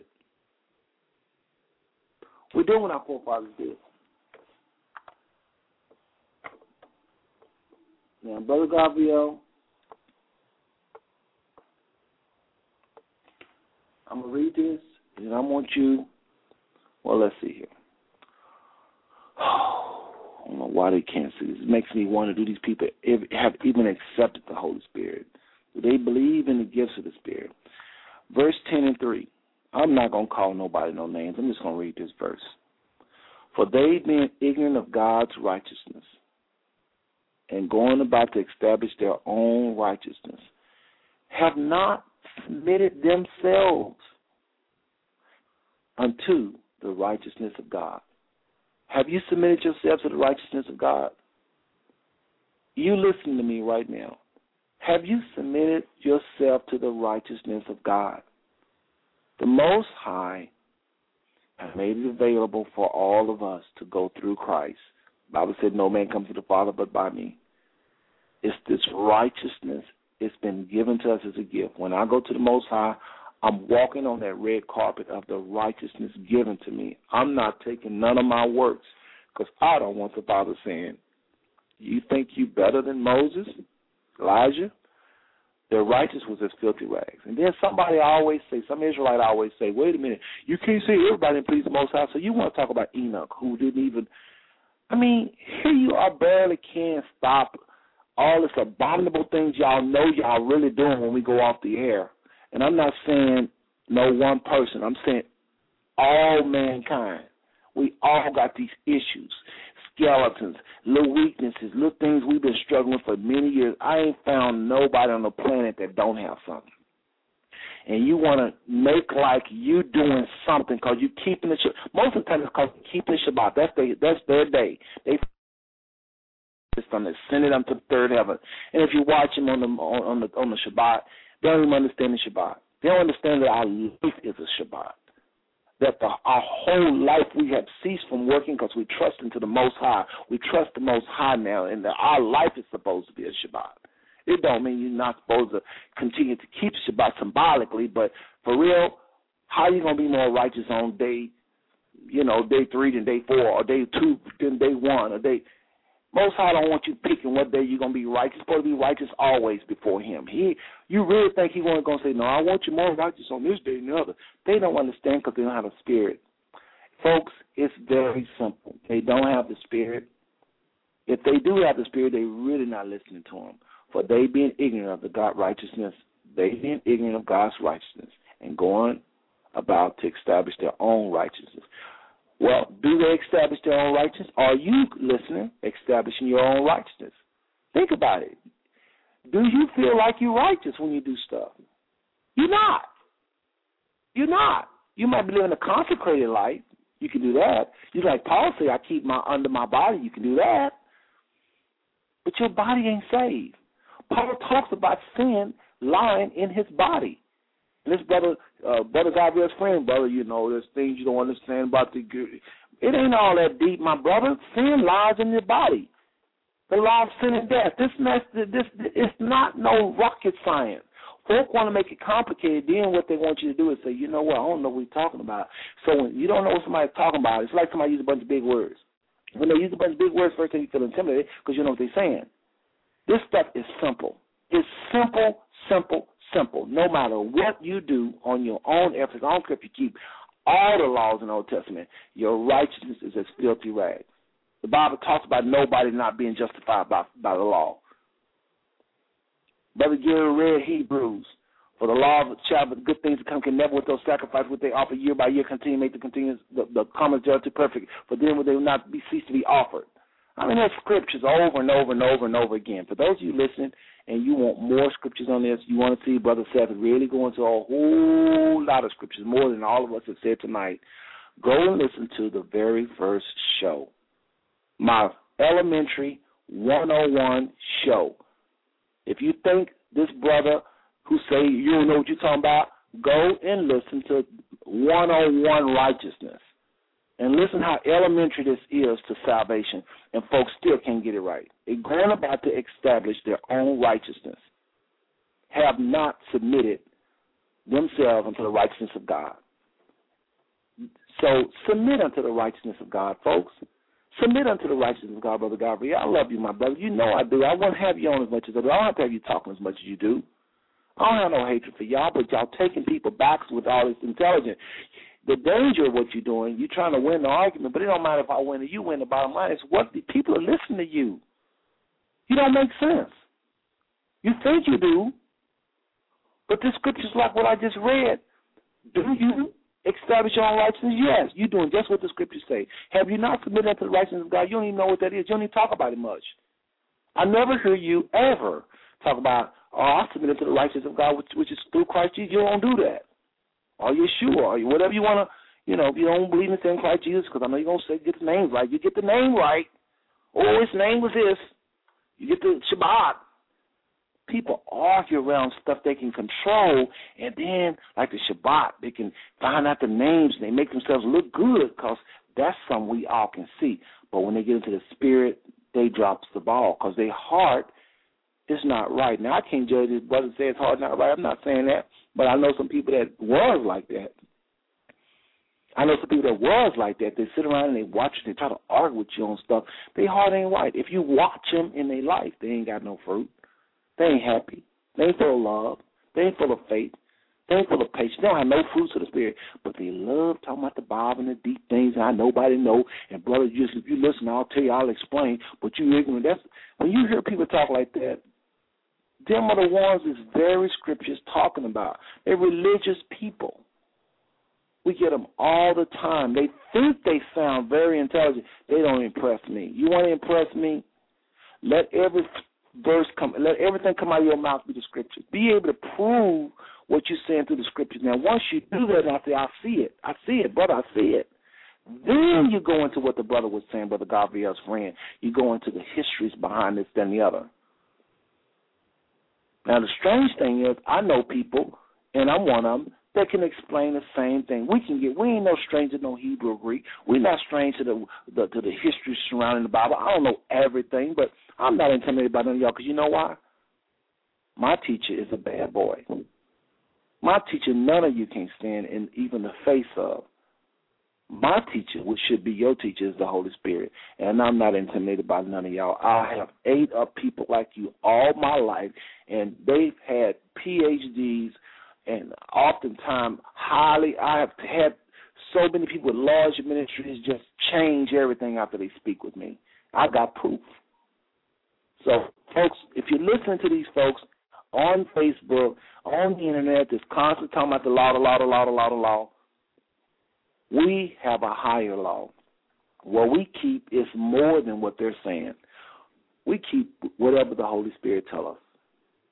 And we have the law, or you should have the law written on your hearts. And we actually don't need the written law. The law is for the lawless. We have the law written on our hearts. We don't need the letter. Now, if you don't have it written in your heart, like the person with the circumcision of the heart in Romans 2, then remember that person didn't even have a law. Ask whatever Israelite that comes to talk about the law by Romans 2. Say, what about that person that has the law written on their hearts, and they did, and they was better off with the Most High than the person that was circumcised. If they just say, well, let's go on to something else, then just kind of in your mind, just say, okay, they're not the one. Go to somebody else, because there are some brothers that can explain themselves. If they run from any scripture and don't have a comment on it, run from them. Run like hell. They are religious. If they don't talk about the gift of the Spirit, and they're not looking for the Spirit to lead and guide them, and they're not looking for mercy and grace, and they always judging people, talking about, and you know, the Bible says if you offend in any area of the law, Brother Gabriel and my other brother, if you offend in any area, you've not kept the whole thing. So if nothing else, if I say nothing else, I know you ain't keeping that whole law. Not no American. So if you offend in any area, you're guilty of the whole law. You better need grace. You better You better understand Romans 10:3.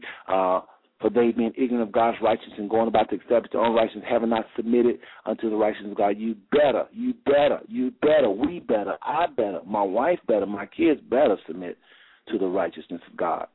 We better accept this gift. You better be talking to the Most High, standing up on that red carpet of the gift of the Spirit, because your righteousness is as filthy rags. One thing I have to say about both of you, brother, and giving y'all some points, I know I was a little controlling a lot tonight, but I was trying to get y'all to answer some questions. This is my show. I really don't like doing that to nobody, because I don't have it like that. I'm not better than nobody. Y'all know some stuff, and I want y'all to be able to share. Now, one thing, y'all both are still listening. Neither one of y'all hung up out of respect for me, and I see it, and I appreciate that. I'm letting everybody know these brothers are still on the line. So that tells you they ain't no knuckleheads. They really trying to work with me. So I appreciate that. And they could be thinking I'm going to open up the line so they can talk, and that's why, but that ain't going to happen tonight. We done. But I still admire them for hanging around and saying, you know, I'm going to listen to you, my brother. I'm going to listen. But I hope they ain't doing that thinking, again, I'm just going to open up the line. That wouldn't be right. But I actually think they really are listening to me, and I appreciate that. Because what if I'm wrong? I ain't too hot to say I can't be wrong. That's another thing. When you see people act like that, oh, no, I got it. I can teach you. Run like hell. They ain't right. Run like hell. None of us got it like that. The Holy Spirit is the only one that's got it like that. So I respect them for hanging around. I must say that I also want to apologize to each of them, especially the brother, the name I couldn't say, Brother Gabriel's friend, because he didn't get a chance to talk much. Hopefully next show I'll let him talk more. I really want y'all to hear from the brother. I really, honest to God, want y'all to hear from this brother. But I got to have a show. I got to be able to answer questions, people. We got to have some kind of order. If I say, you know, you don't have to get an answer I want, like Brother Gabriel was saying, but what do you tell a young man that say, I have a hard time approaching the Most High? Brother Gabriel didn't really have an answer for him. He said, ask for forgiveness, but then he kind of felt, then you know, he didn't really sound comfortable saying that, because they are going to establish their own righteousness. You can't go before the Most High talking about you kept some Shabbat, or you think you do. Man, please. We have to have that wonderful gift of righteousness. You, like every other Israelite, need to stand there while Moses is offering up that, the Aaron is offering up that sacrificial lamb like every other Israelite, and hope the Most High don't open up the earth and swallow you and take it out in that lamb. So you need that lamb like I need that lamb, and that lamb is Christ. You need the lamb, and you're trying to tell me, in other words, I don't need the lamb. No, you ain't got nothing. You have nothing. And it's dangerous if you even think you can go to Moses and say, Moses, I don't really need this lamb, because you are dangerous, brother. All of you preaching this, you are dangerous people. You're taking us backwards. That young boy that asked you that question need to be able to stand in your presence, need to say, brother, your sins have been wiped away. The lamb has been slain. This afternoon they burn up a lamb for your sins. Go ahead to your father. Run to your father. He's not angry with you as far as keeping you from his presence. Now, you still are going to be judged by anything you do wrong. That's why I told Brother Gabriel, yes, we keep laws, but we're not judged by those laws to the degree we have a relationship with the Father. It doesn't hinder our relationship. You better be keeping those precepts and concepts that's reading in your heart, not sitting up trying to go to the scriptures It should be written in your heart. If you love the Most High, what you wear, ladies, a certain dress, the guys is looking at you half naked. No, so do you need to go try and look for a scripture? I need to see the scripture that says I can't wear this short dress. Do you really want brothers breaking their neck, can't think? It should be written in your heart. Well, I'm going to find out what day we're supposed to worship. It's supposed to be this date. This is what the moon doing. It's Monday. This is the day. This day. Do you really think the Most High going to be like, well, y'all didn't get it right. It's this day, not that day. I told y'all look for this particular moon. They done mess around with the moon and time and the Shabbat. Nobody know when the correct Shabbat is. Every time we think we got to nail down something, he'll say, oh, yeah, we all know. That's why he said, Paul said, y'all keeping dates and times, y'all in bondage. Christ has made it, our lives is a Shabbat. And does that mean you're not supposed to try to keep the day that we think it is? Yes, you should. But that day ain't no more holy than the other day. Well, the Most High said it was. Do you know why he said it was? Israel was wicked. You really think the Most High just want one day? Well, that's the day he rested, and that's the day he rested. We're supposed to have a day of rest, but that don't mean he want us to be righteous on one day, and other days we kind of righteous. It don't make sense what they're saying. We don't even belong to ourselves. Our bodies, our mind, our souls belong to the Most High. The Bible said Christ is our life. We're supposed to be dead. We're supposed to be constantly doing what the Father wants us to do. Every single opinion, every single thought, every single concept. We're supposed to be dead. So if the Father's living through us, because our bodies, we have to sacrifice our bodies to him by every single thought being pulled and made captive, bringing every thought captive, then how can we be living one better on one day than we do any other days? If the Holy Spirit is taking over your life, how can you say that the Holy Spirit is more holy on the Shabbat because you're not working than he is any other days? It don't make sense. The Holy Spirit's in control of your life. That is peace. You have ceased to work. They don't get it. No, let's wear white and let's sit around and not do nothing. Y'all are in kindergarten to me. And I probably shouldn't say that, but to me, it's just basic. Again, it was my first message on Blog Talk Radio. And if I'm wrong for saying that, I'm sorry. But to me, it's so elementary. I don't understand why people don't understand this. I'm sorry, and I did the show tonight because it's not just this. It's the hatred of white people. That's another one. They don't understand that. And they really don't understand the gifts of the Spirit. I mean, I ain't never heard no Israelite talking about no gifts of the Spirit. So you wonder, if I didn't know better, I would think the Israelite movement was Satan, because everybody seemed to come into the light, most of them, and I think they just came off the street and they learned some stuff, and they don't know what folks that's been in church, and everybody in church ain't cuckoo. There's a whole lot of sluggers in church. There's some people show enough know this Bible, know this book, understand law and grace. Y'all come in here all wet out of the rain for 2 days and think you're going to boss us around. You don't know what you're talking about. You don't know what we know. Go back to school and really get an education. All right? I love every single one of y'all. Ain't nothing you can do about it. I promise I love you. I don't have no hatred for no white man. I don't think no white man got no power over Israel like that. I feel like we're in the Most High's hand. And this might make y'all throw up and play a song that says, "My cup runneth over." And this is Maddie Moss, and she's saying, she's so full of the Spirit, that Spirit, which she calls her cup, is running over. Most Israelites don't understand none of this song. They don't have no concept of what this woman is talking about. She's talking about being filled with the Spirit. They don't even talk about no Spirit. All they want to sit around and talk about the letter. The Spirit, the Bible said the letter kill it, but the Spirit give it life. Then they going, when you mention that scripture, they're going to come, let's go into that scripture. Man, please, come at me with something strong. Good night, everybody.